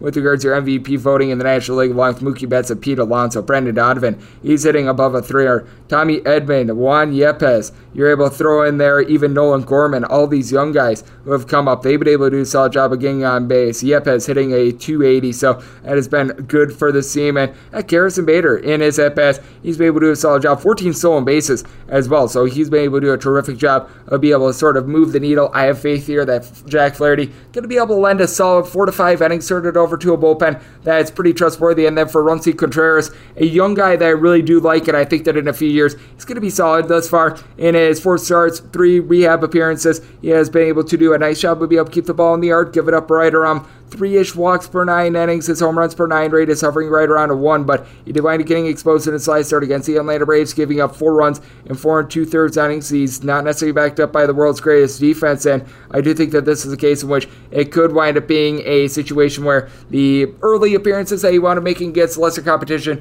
made him maybe look a little bit better than what he is. I think that he still needs a little bit more seasoning at the major league level, and I do think that this might be a little bit of a rough going for him. So I did wind up setting my total at an 8.2. I am going to be taking a look personally at an 8 over because I think that the Pirates bullpen winds up giving up a bunch, and I'm going to be taking a look at the St. Louis Cardinals on the run line, which if you're looking at that run line, you're able to get it right around a plus 110 to a plus 115. I'm pretty much willing to take even money or better in this spot. With St. Louis, I'm looking to reduce the juice. I'm looking at the run line with Pittsburgh in a pretty bad slide right now to go along with this total over as we go to 9-11, 9-12 on the betting board. It is the San Diego Padres, and they're going to be hitting the road. They're going to be facing off against the Chicago Cubs. Ryan Weathers is going to be going for the San Diego Padres, and for the Cubs, it is cuddled to be determined. I was thinking that it was going to be Caleb Killian, who's going to be getting the start for the Cubs, getting recalled from the minor leagues. You may recall that he was a part of the double dip that the Cubs wound up doing a week or two ago. It could wind up being a bullpen game as well. Assuming it's either Killian or a bullpen game, this would be a spot where I'd be setting the San Diego Padres as a very, very slight favorite in this spot. I'm talking somewhere in the pocket of right around about a minus 108, minus 110-ish. I officially set it with Weathers versus Killian a minus 107, and I want to make it that total to where a 10 or less. I'd be taking a look at an over a 10.5 or higher to the under. If it would be a bullpen game, I would stay relatively consistent with regards to that total. Now, if you wind up getting an actual trustworthy starter, like say they wind up having someone coming off the injured list like Marcus Stroman, which Marcus Stroman is not going to be making the start, by the way, but I'm just throwing out there a hypothetical. That would certainly change things a little bit, but with Ryan Weathers, early on last season, he was able to do a solid job for the San Diego Padres, and he just wound up getting used very badly. Here at the minor league level for the Padres, it has not been going well for him. He does have a 7-ish ERA, 6 strikeouts per 9 innings, not necessarily a great strikeout guy, 4 walks per 9 innings. But with that said, it's hard to have a lot of faith here in a Chicago Cubs team that their bullpen has been absolutely terrible recently, as they're a team that has really been sliding with that regard. You've got Scott Effross, who's been giving you north of a 3 ERA. Now Rowan Wick, after a great start to the season, he has badly regressed. And you take a look at Caleb Killian at the minor league level, right around a 2.51 ERA, doing a good job of being able to get right around 9.5 strikeouts per 9 innings, but also at the minor leagues, right around 3.5 walks per 9 innings. Wound up showing that in his first appearance at the big league level as well. I don't know if he's necessarily quite ready, so I think that you will have a battle of two guys. They're not necessarily quite ready for the big leagues, and with the Padres, have a little bit more faith in their bullpen. Dabel Chrisman is someone that you'd be able to use for multiple innings to be able to help out Ryan Weathers, and on top of that, you have been able to get a little bit more recently out of some of the back-end guys. Taylor Rogers has been one of the better closers out there in the big leagues, and for the San Diego Padres, you do have a guy, Manny Machado, who has been able to do an absolutely amazing job getting on base, hitting right around at 320. He's got 10 home runs going into Tuesday. Jake Cronenworth, he has been able to give the team 3 home runs over the last 14 days. He's starting to pick it up a little bit. Jurickson Profar right around at 345 on base. Now, Awesome Kim, Trent Grisham, Luke Voigt, all these guys are hitting a 222 or lower, but Jose Azucar has been able to hit about a 250 for the team. And you take a look at the Cubs, and you've got guys that are getting on base. Wilson Contreras has been able to give the team a double-digit amount of homers. He's hitting right around at 275. His on base has been solid. Ian Happ has been able to give you right around a 370 on base. Rafael Ortega just below that. His power has been down, but he's been able to do a solid job of being able to put bat to ball and be able to get on base. Christopher Morel hitting at 275 towards the top along with Nico Horner. So, I mean, it's been a case which the Cubs have been able to do a good job of being able to get on. They just haven't had a lot of power outside of Contreras along with Patrick Wisdom, who's got 12 home runs, but boy, this guy is right now on pace for a strikeouts record as well. So this is a spot in which it looks like the wind is going to be blowing out, much like it was supposed to yesterday. So a 10 or less, I'd be looking at an over 10.5 or higher to the under. I think that you're going to get a pair of bad starts here between Weathers and Killian / to be determined with regards to the Cubs. And if it is Killian / bullpen game, setting the Padres right around about a minus 108, minus 107-ish favorite with that total, like I said, 10 or less to the over. As we go to 913, 914 on the betting board, got the Chicago White Sox hit the road to face off against the Detroit Tigers. Alex Faedo is going to be going for the Tigers, and Vince Velasquez is going to be on the bump for the White Sox. This is a game that's currently off the board because they had no idea if it was actually going to be Mr. Velasquez, and rightfully so, because I would not want to start him. But with that said, set the White Sox as a very slight favorite here at minus 112 and a total of 8.8, which means in half or less, I'm going to be taking a look at an over, and a 9 or higher, I'm going to be taking a look at the under. With Faedo, he has been able to do a very solid job of being able to hold down the fort for this Detroit Tigers team. Now,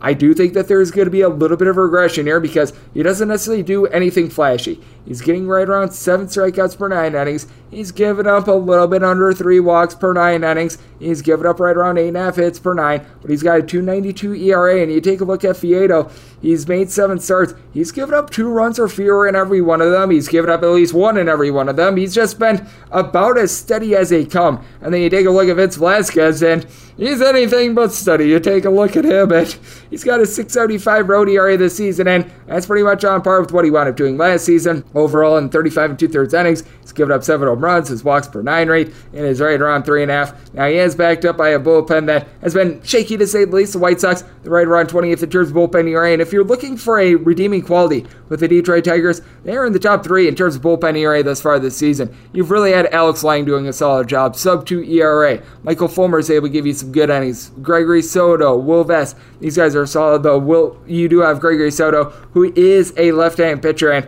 this is a White Sox team that they mash lefties, so it's good that Faedo is a right-hander, and you do take a look at the Chicago White Sox lineup, and all of a sudden they're starting to find a little bit more of something. Jose Abreu, over the last 30 days, has been hitting well above a 300 after a rough start to the season. He's picking it up. Andrew Vaughn is hitting at 290. Luis Robert, he's hitting right around at 280. Guys towards the bottom of the lineup like Yoel Moncada, Leury Garcia, they do need to pick it up, but Reese McGuire, after he got off to a cataclysmically bad start to the season, he, over the last 30 days, has been hitting a 340, limited amount of at-bats, but he's starting to come around. And then for the Detroit Tigers, it's just ghastly bad right now.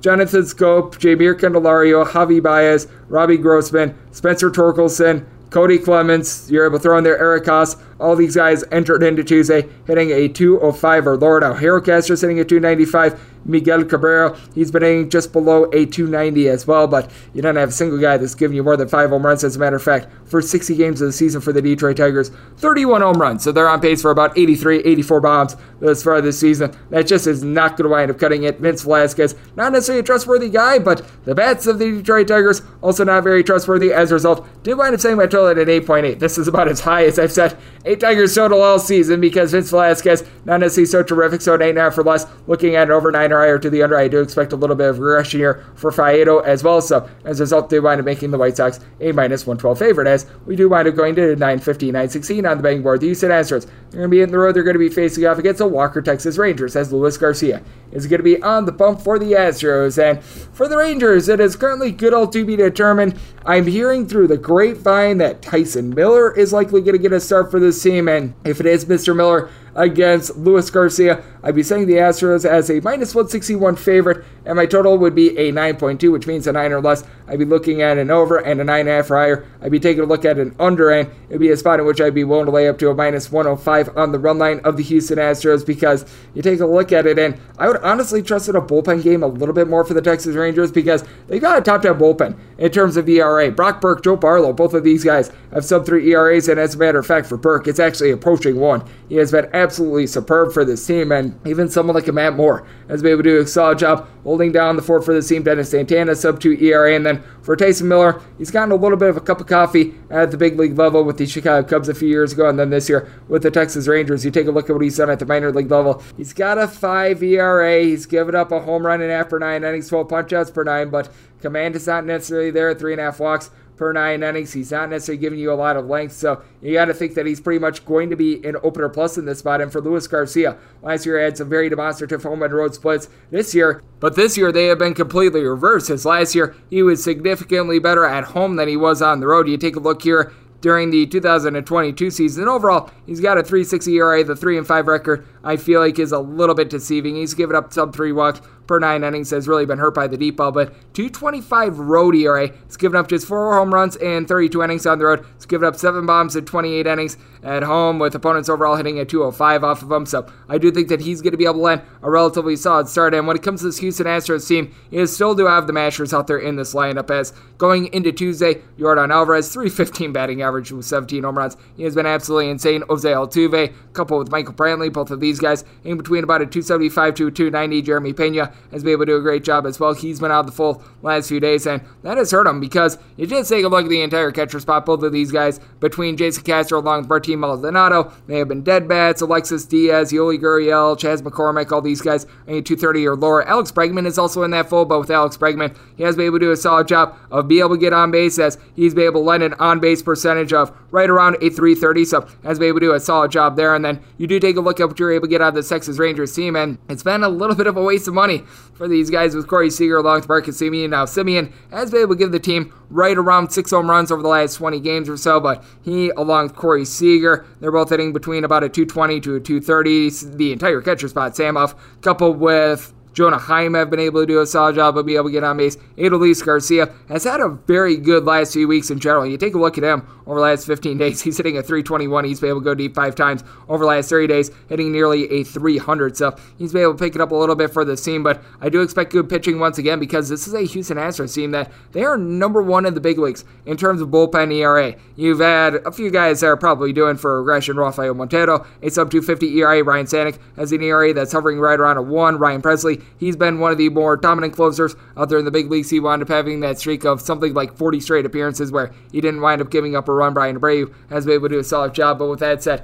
if it is a bullpen game / Mr. Tyson Miller against Luis Garcia, I do think that you're going to see a little bit higher scoring game. I do think that the Rangers are going to start to pick it up a little bit with regards to their offense, so 9 or less would be looking at an over 9.5 or higher to the under end, with the Astros made them minus 161 on the money line, minus 106 laying a run and a half on the run line. 917, 918 on the betting board. We've got the Minnesota Twins. They are going to be on the road. They're going to be facing off against the Seattle Mariners. As going for the Mariners, you've got one Marco Gonzalez, and you've got Sonny Gray, who's going to be on the bump for Minnesota. Minnesota finding themselves ticking up a little bit. They open up at minus 125. Now you find them anywhere between minus 125 and minus 135. And the Mariners, they are right in between plus 115 to a plus 120, 7.5 to 8 is your total on the 8. The under is minus 115. The over is minus 105. And on the 7.5, the over and the under anywhere between minus 105 and minus 115. And with the Twins, I did think that there was a little bit of value on them early on. You're finding them between a minus 120 to a minus 125. I think we went a little bit too far. If this continues to move the way that it is and Seattle's able to get up to a plus 120 or greater, going to be willing to take a shot on them. So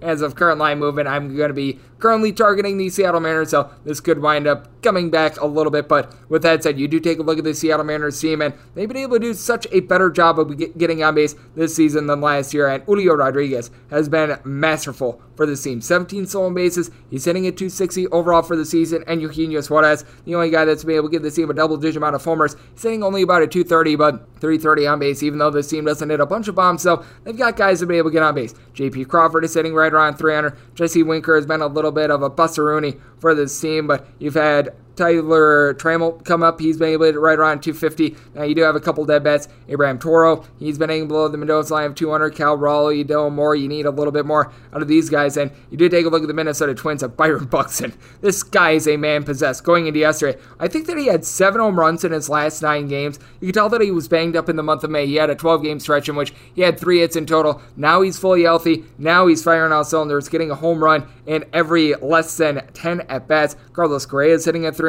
Gio Urshela has been able to get on base for you. And Luis Arias, he just goes under the radar. I mean, this is a guy that he's got some righty-lefty splits, but I mean, still, he's hitting at 362 with over a 450 on base. That is just absolutely tremendous. And Gilberto Cecchino, under the radar, hitting above a 300 as well. Now with the Seattle Mariners, I do think that their bullpen is going to be looking a little bit better down the stretch. It's been a rough year for these guys. Andres Munoz, coupled with Matthew Festa, Rayona Celis, Diego Castillo, all these guys posting up north of a 4 ERA, but Ben Murphy has been relatively solid. They get back Eric Swanson, Paul Sewald. He's been able to do a relatively solid job for the team. And then you take a look at Marco Gonzalez. He's been a little bit of a victim of bad luck. 12 home runs given up in 62 innings. I do think that this is going to revert back to form. What is really a little bit more befuddling with him is the 6 walks that he wound up having in his last start against the Boston Red Sox. This is a guy that during that shortened 2020 season, he was giving up right around 1 walk per 9 innings. He knew that that wasn't sustainable. I do think that he's going to hone it in a little bit with regards to his command, and it's actually been a little bit worse at home than he has been on the road. 371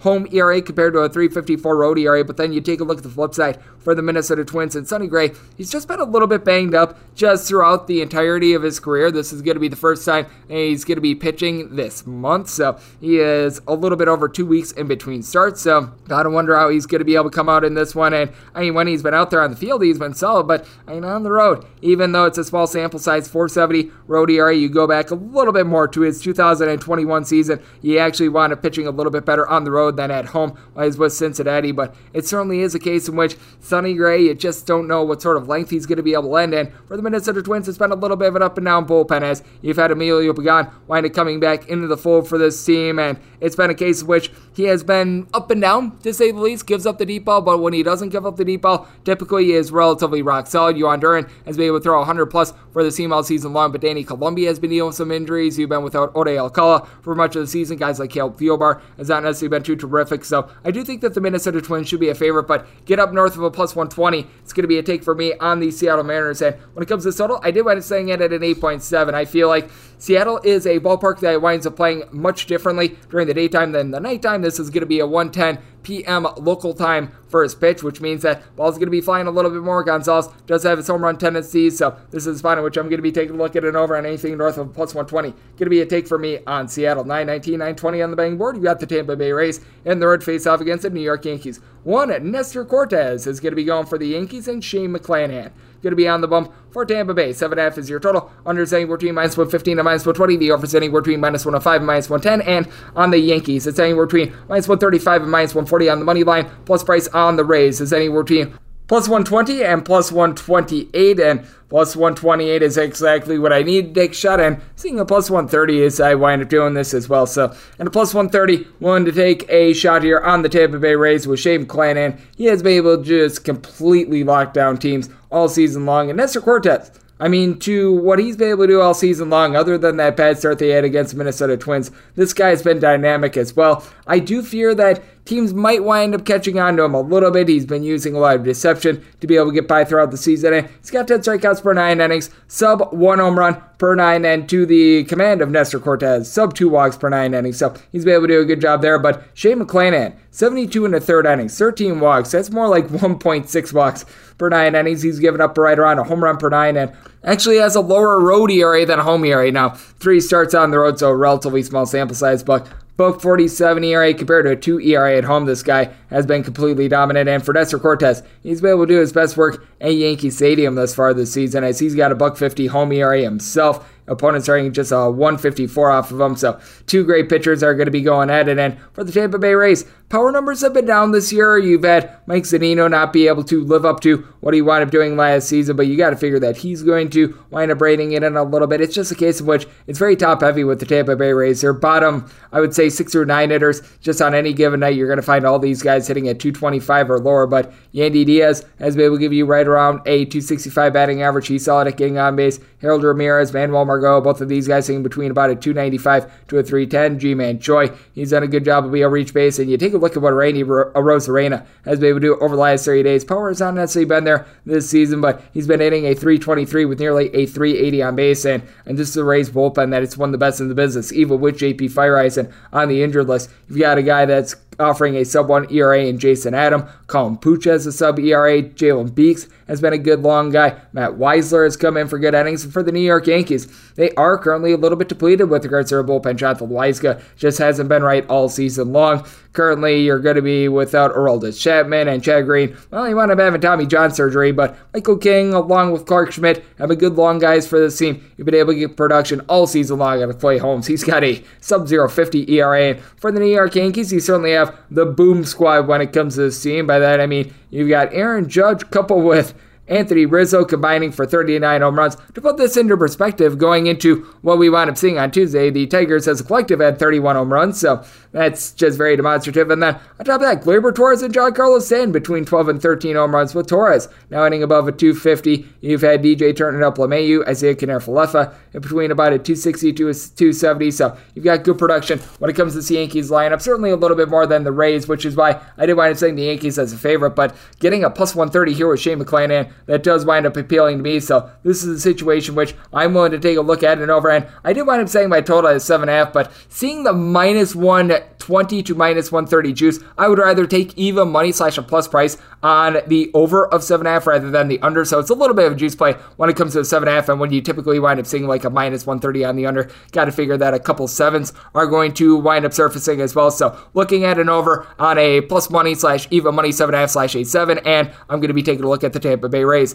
921, 922 on the betting board. You've got yourself the Baltimore Orioles on the road to face off against the Toronto Blue Jays, as one Jose Barrios is going to be going for Toronto, and you've got Bruce Zimmerman with 2 N's on the end of Zimmerman going for Baltimore. Baltimore find themselves a very hefty underdog, anywhere between plus $2 and plus 240. Meanwhile, with Toronto, you're going to be finding them anywhere between minus 240 and minus 270, so quite a bit of variance there. 9.5 is your total. The over and the under is anywhere between minus 105 and minus 115. And when it comes to Baltimore, was willing to take a shot on them as long as I was getting north of a plus 220. Here at a plus 240, I'm going to be willing to nibble. I mean, it's a case in which the Toronto Blue Jays certainly should be a relatively sizable favorite, but we've went a little bit too far here. Jose Barrios is not necessarily having himself a tremendous season. 5-2 record, but a little bit misleading. 4.73 ERA. He's been giving up right around 1.4 home runs per 9 innings. His walks per 9 rate is not bad. He's actually giving up right around 2.3, 2.4 walks per 9 innings, and to his credit, much better at home than on the road. 5.97 road ERA, 3 home ERA, giving up 7 out of his 10 home runs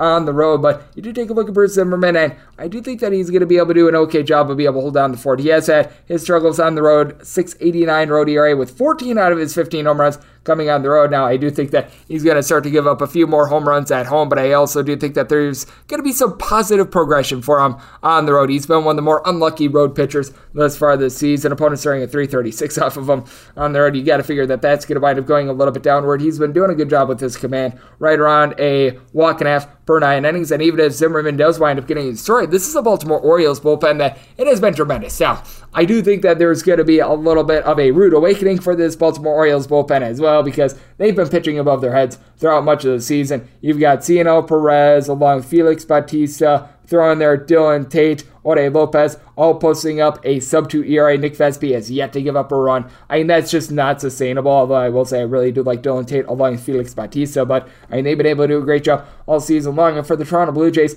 this has been a less than stellar bullpen. Julian Merriweather has himself right around a 5+ ERA. Adam Simber has been able to do a solid job, and Yimi Garcia, after a rough start to the season, he and Tim Meza have been able to do a solid job. Joe Romano, a little bit of a shaky closer, but he's still one of the better ones that you're going to find out there in the American League. But you also take a look at this Baltimore Orioles team, and you got guys that are able to get on base for you. Trey Boom Boom Mancini, Austin Hayes. These two guys have been able to provide at least a 285 batting average. Richie Martin has come back in the fold, that he's actually looked halfway decent. Cedric Mullins needs to pick it up a little bit. He and Ryan McKenna in between about a 240 to a 250, but you've had someone like an Anthony Santander be able to give you a double-digit amount of homers. Ryan Mountcastle, he's up to 10 bombs. He wound up hitting one yesterday, so the guys are starting to come along for the ride. And for the Blue Jays, entering into what we wound up seeing on Tuesday, they had scored at least 4 runs in 13 out of their last 15 games. Teoscar Hernandez, after he was dealing with some injuries at the beginning of the season, he's been hanging right around at 300 over the last 30 days. Remy Tapia is starting to pick it up. Lourdes Gurriel sitting at 280. Bo Bichette, double-digit amount of homers for he, George Springer, and Vlad Guerrero Jr. Vlad is sitting right around at 260. Springer more around at 280. So these guys have been able to do a solid job there. And Alejandro Kirk, I mean, I think that there's going to be a little bit of regression here. He's got north of 400 on base, 320 batting average, but that said, I do think that Baltimore is starting to be a little bit overpriced here. I mean, it's just one of those cases in which they should be a relatively sizable underdog, but plus 240 just seems a little bit demeaning. I do think that it's going to be a little bit of a higher scoring game. I did wind up saying my total at 9.3. I think that a 9.5 might be going just a little bit too far here, because the Blue Jays, they have been so white hot with men in scoring position over the last few weeks. They were completely ice cold towards the beginning of the season. I think we're going to see a little bit of an evening out with regards to this, and I do think that that might wind up starting on Wednesday. So this is a spot in which I'm going to be taking a look at a 9.5 under, and with Baltimore, willing to take anything north of a plus 220 with them. 923 and 924 on the betting board. We've got the Boston Red Sox, and they're going to be playing against the Oakland A's. Betting board currently reads to be determined against to be determined, which is why this is a game that is presently off the board. If you take a look at places like ESPN, it's right now lining up James Caprillion for the Oakland A's and Rich Hill for the Boston Red Sox. If if you do wind up getting Hill and Caprillion, wind up saying the Red Sox as a minus 191 favorite and a 9.5 or less, I'd be looking at an over on this total, a 10 or higher to the under end for the run line with Rich Hill versus James Caprillion. Pretty much anything of a minus 110 or better, I'd be willing to lay it with the Boston Red Sox laying a run and a half with Rich Hill. Certainly has been a little bit of a rough go of it for him, as he actually wound up having a tremendous, late April, early May. There was a 4-start streak in which he did not wind up allowing an earned run, and he's actually been terrible at home as opposed to good on the road. 267 road ERA in 7 starts, 804 home ERA in his 4 starts, but wound up posting up a 5.73 ERA in the month of May. Things wound up going not necessarily too terrific for him. You take a look at his last 5 starts, he has given up 15 runs, but that said, James Caprillion has just been a hot mess all season long. 0-3 record, 5.73 ERA. His strikeouts per 9 rate is not necessarily too terrific. It's hovering right around about a 6.5. He's been pitching a little bit better on the road, posting up right around a 4.35 road ERA, but it is a case in which he's giving up hard contact both at home and on the road. 9 home runs given up in 37 and 2/3 innings, so more than 2 home runs per 9 innings, a little bit over 3 walks per 9 in an Oakland A's bullpen that started out the year very solid. It has went straight down the toilet bowl with regards to this team, so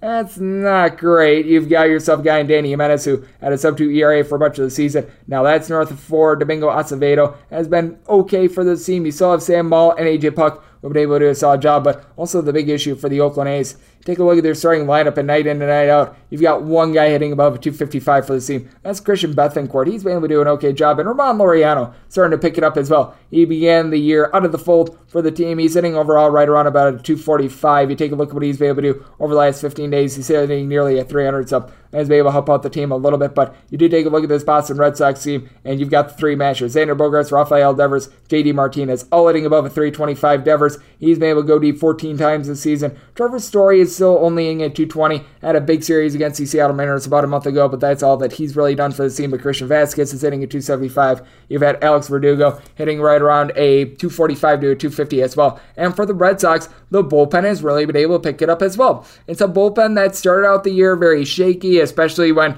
they wound up initially moving Garrett Whitlock into the starting rotation, but Tyler Danish has been able to give the team some solid innings. Tanner Houck has turned himself into a relatively respectable long guy as well. Erikazu Sadamoto has been solid. They get back Ansel Robles.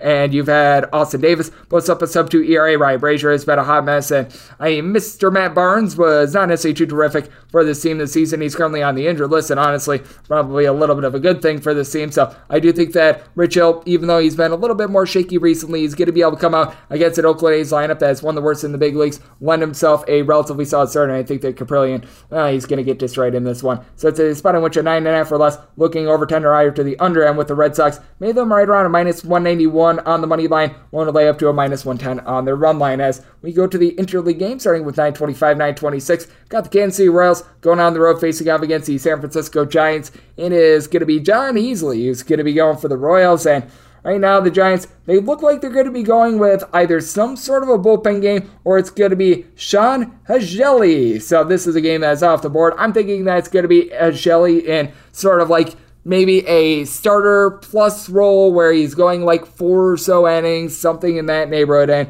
if you do wind up having sort of a pseudo bullpen game / an opener plus situation with the San Francisco Giants, I'm making them right around a minus 215 favorite. And this would be a spot with Mr. Hageli / a bullpen game of the Giants against the Royals. A 9.5 or less, I'd be looking at an over and higher to the under. This sounds like a very, very high total for San Francisco, and it is, but it's sort of warranted with the way that John Heasley has been pitching and the way that the San Francisco Giants this season, they're averaging right around 5.1 runs per game at home. So they've been able to do a good job of being able to put back the ball. Jock Peterson, he's hitting right around 265. He's been able to lend a double-digit amount of homers for the team. Thairo Estrada is hitting right around 275. This is a bunch that is really the best in the business when it comes to righty-lefty splits as well. Wilmer Flores has been able to do a solid job getting on base. Evan Longoria has been banged up for much of the year. He's back at the fold. And actually gotten a little bit in recent games out of Austin Wins at the catcher spot as well, being able to solve that riddle. And for the Royals, going into Tuesday, this was a bunch that had scored at least 4 runs in 7 out of their last 10 games.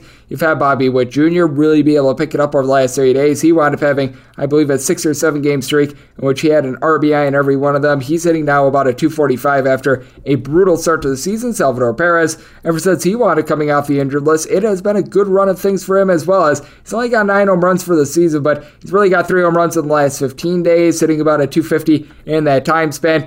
Been able to get a little bit more from guys like a Michael A. Taylor, who's now hitting right around a 270. You've been able to have Kyle Isbell along with MJ Melendez hit between a 255 to a 260. So things are turning up, but with the Royals, this has been a brutally bad bullpen as they're currently in the bottom 5 with the Cards bullpen and ERA, despite the fact that Scott Barlow, Albert Abreu have been solid, especially Barlow with his sub-2 ERA. Amir Garrett, though, has been lighting games on fire. Taylor Clark has north of a 5 ERA. Dylan Coleman right around a 370 ERA. Josh Jamont, you were just hoping for a little bit more out of him.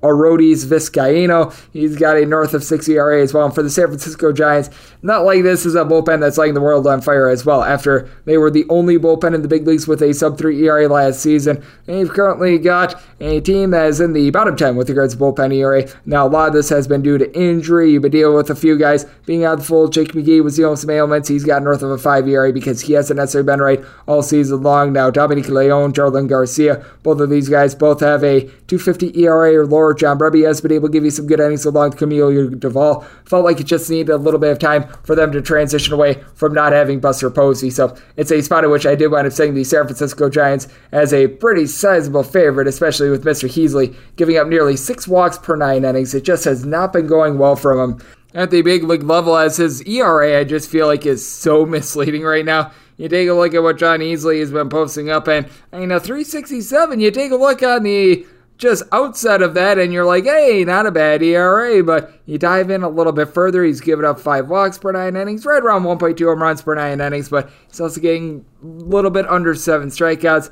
per 9 as well. You just take a look at the numbers in general, and he's coming off a very good start against Baltimore Orioles, allowed 1 hit and no walks in 7 innings, but prior to that, 3+ walks in 3 out of his previous 4 starts, with at least 2 walks in every one of them as well. I think that the Giants are going to get to him. I think that they're going to be able to hit him pretty hard. So this is an instance in which a 9.5 or less looking over 10 or higher to the under, and I did wind up setting the Giants minus 218 on the money line, minus 123, laying a 1.5 on the run line, figuring that it's going to be Hegeli / a bullpen game against Heasley and the Royals. 927, 928 on the betting board. The Cleveland Guardians are on the road. They're facing off against the Colorado Rockies, as Austin Gomber is going to be going for the Rockies, and Connor Pilkington is going to be on the bump for Cleveland. Your total on this game is 11.5. The over is anywhere between minus 105 and minus 115. Same goes for the under. And with Cleveland, you're going to be finding them anywhere between a minus 108 and seeing as good as a plus 101. Meanwhile, if you're taking a look at Colorado, find them as good as minus 102, as bad as minus 115. And when it comes to Cleveland, I did wind up saying them as a plus 131 underdog. I'm willing to buy into the Rockies. Just them being at home in general, I think is going to be very huge for them, as you got a pair of guys that I don't necessarily trust them. For Pilkington, you wound up doing a little bit of a better job coming in long relief rather than in his starts. You take a look at what he's been able to do as a starter. He has went 5 innings or fewer in 3 out of his 4 starts. He's given up a combined 7 earned runs in his last 3 starts, and in those starts, he only wound up being able to fulfill a combined 14 innings, so that's a little bit of an issue. And the biggest thing for me, the walks. He has given up in his starts, I believe all 14 of his walks have come in the role as a starter, so that's not necessarily too terrific. Pilkington on the road has been giving up right around a 5-ish ERA, and now he has to go to Coors Field for the first time in for Austin Gomber. It's been a no good, very bad, terrible season, 6.17 ERA. Home and road, he's posting up north of a 6 ERA. He's been giving up the deep ball a little bit more at home, but you take a look at what he wound up doing in 2021, and in a 2.09 home ERA and a 6.22 road ERA. Now, I feel like that was a little bit of an aberration. With that said, I don't think that he's as bad as he wound up showing this season. And the Colorado Rockies, they just hit when they're at Coors Field. You've got so many guys like a CJ Cron, for example, sitting right around a 375 at home. He's been able to supply 10 of his 14 home runs at home thus far this season. Now, the Rockies have honestly not been too terrible with regards to batting average when they've been on the road. It's just been a case of which they've just had so much power. When they've been at home going into Tuesday, you wind up having this team averaging 38 home runs in 32 games at home. On the road, it's pretty much the opposite. They've been averaging about a half a home run per game with 15 bombs in 29 contests. I mean, Brendan Rodgers has 6 home runs thus far at home this season. He's hitting at .295. When this guy hits the road, he can't hit the broadside of a barn. It's been very interesting to be able to take a look at that as a team. The Rockies entered with a home batting average on Tuesday of a .275. And then for the Cleveland Guardians, this has been a bunch that's been able to do a good job of not striking out. Fewest strikeouts per game out there in the major leagues, and got a lot of guys that have been able to get on base in general. Josh Naylor, along with Owen Miller, Amid Rosario, all these guys in between about a .260 to a .270. Oscar Gonzalez has been amazing for this team. He's hitting above a .375 ever since he wanted getting the call up. And then you've had Jose Ramirez right now leading the league in RBI. He's been able to slug out 16 home runs. He's hitting nearly a .290 for this bunch. And Andres Gimenez, can't forget about him, hitting at .300. Stephen Kwan's getting on base. But with that said, with the Colorado Rockies, I do think that they're going to get a little bit better start, and that's going to tax a Guardians bullpen that has been relatively solid. You've got a pair of guys in Eli Morgan along Sam Hentges that last season they were starters. They just wound up being failed starters. Going to the bullpen has been good for them. Brian Shaw, it's been a little bit of a hot mess this season. He's got right around a .375 ERA, but Nick Sandlin has been pretty steady Eddie. He's been able to give you right around .265 ERA. Emmanuel Clase, an amazing closer. And then for the Colorado Rockies, Daniel Bard at home.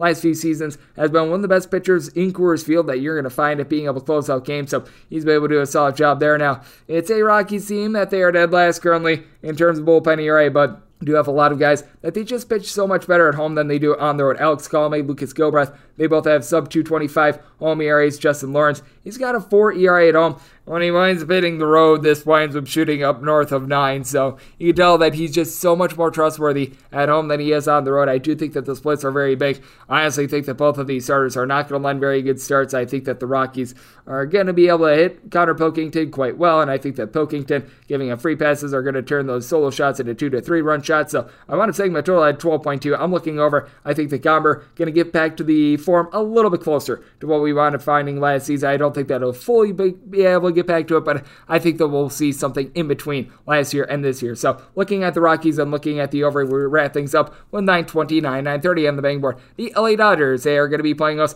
to the LA Angels. So the battle for LA features Reed Detmers for the Angels and Tyler Anderson for the Dodgers. The Dodgers anywhere between -175 and -185 favorites, +155 to +170 is your price on the Angels.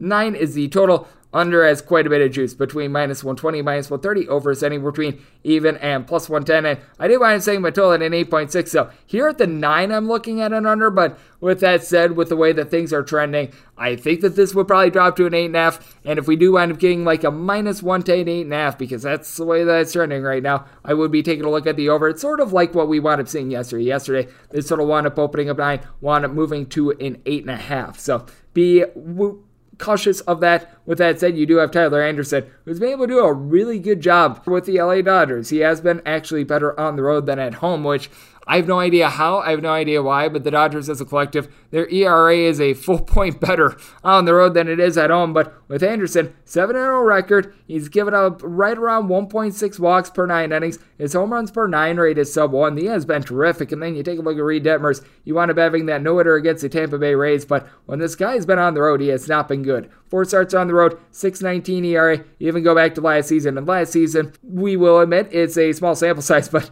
in 3 starts, he wound up giving up 10 runs in 10 1/3 innings. So when he's been away from LA, it's been an issue. Not a high swing and miss guy. Able to get right around 6 strikeouts per 9 innings. His walks per 9 rate is 3. He's giving up right around 1.3 home runs per 9. And this is an LA Dodgers team that, even with having a few guys like Max Muncy, like Cody Bellinger, who's struggling once again this year, having their issues, you still have Mookie Betts at the top, hitting a 275, 16 home runs, one of your front runners for MVP. And then you got Trey Turner along with Freddie Freeman, both hitting above a 285 at the top. Will Smith is starting to find it a little bit more.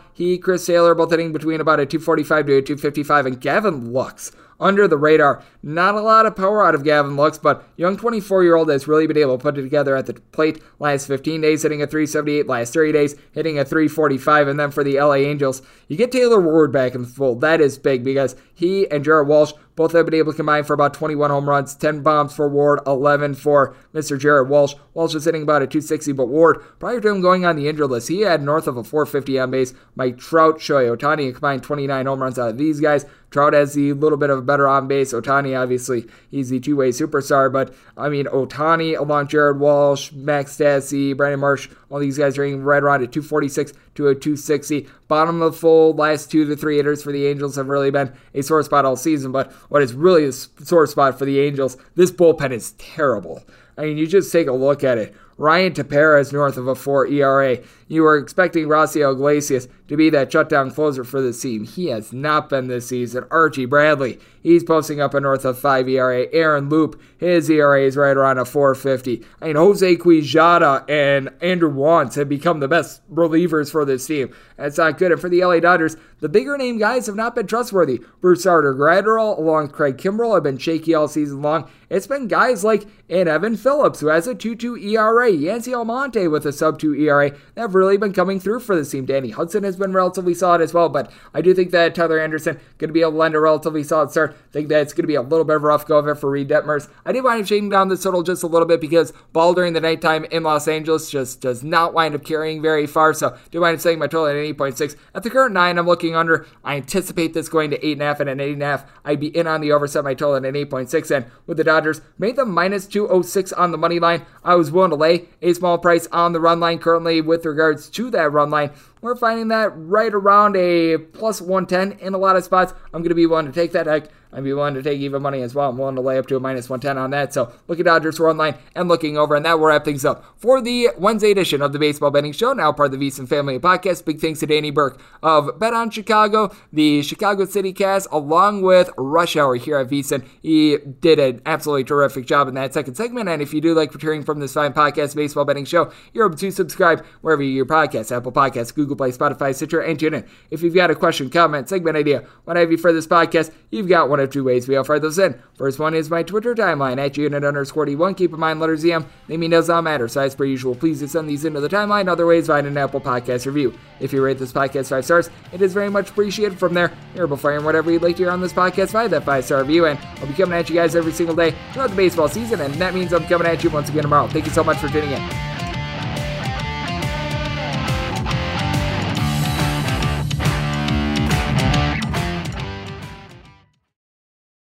At Bet365, we don't do ordinary. We believe that every sport should be epic. Every home run, every hit, every inning, every play. From the moments that are legendary to the ones that fly under the radar. Whether it's a walk-off grand slam or a base hit to center field. Whatever the sport, whatever the moment. It's never ordinary at Bet365. 21 plus only. Must be present in Ohio. If you or someone you know has a gambling problem and wants help, call 1-800-GAMBLER. I'm Katya Adler, host of The Global Story. Over the last 25 years, I've covered conflicts in the Middle East, political and economic crises in Europe, drug cartels in Mexico. Now I'm covering the stories behind the news all over the world in conversation with those who break it. Join me Monday to Friday to find out what's happening, why, and what it all means. Follow The Global Story from the BBC wherever you listen to podcasts.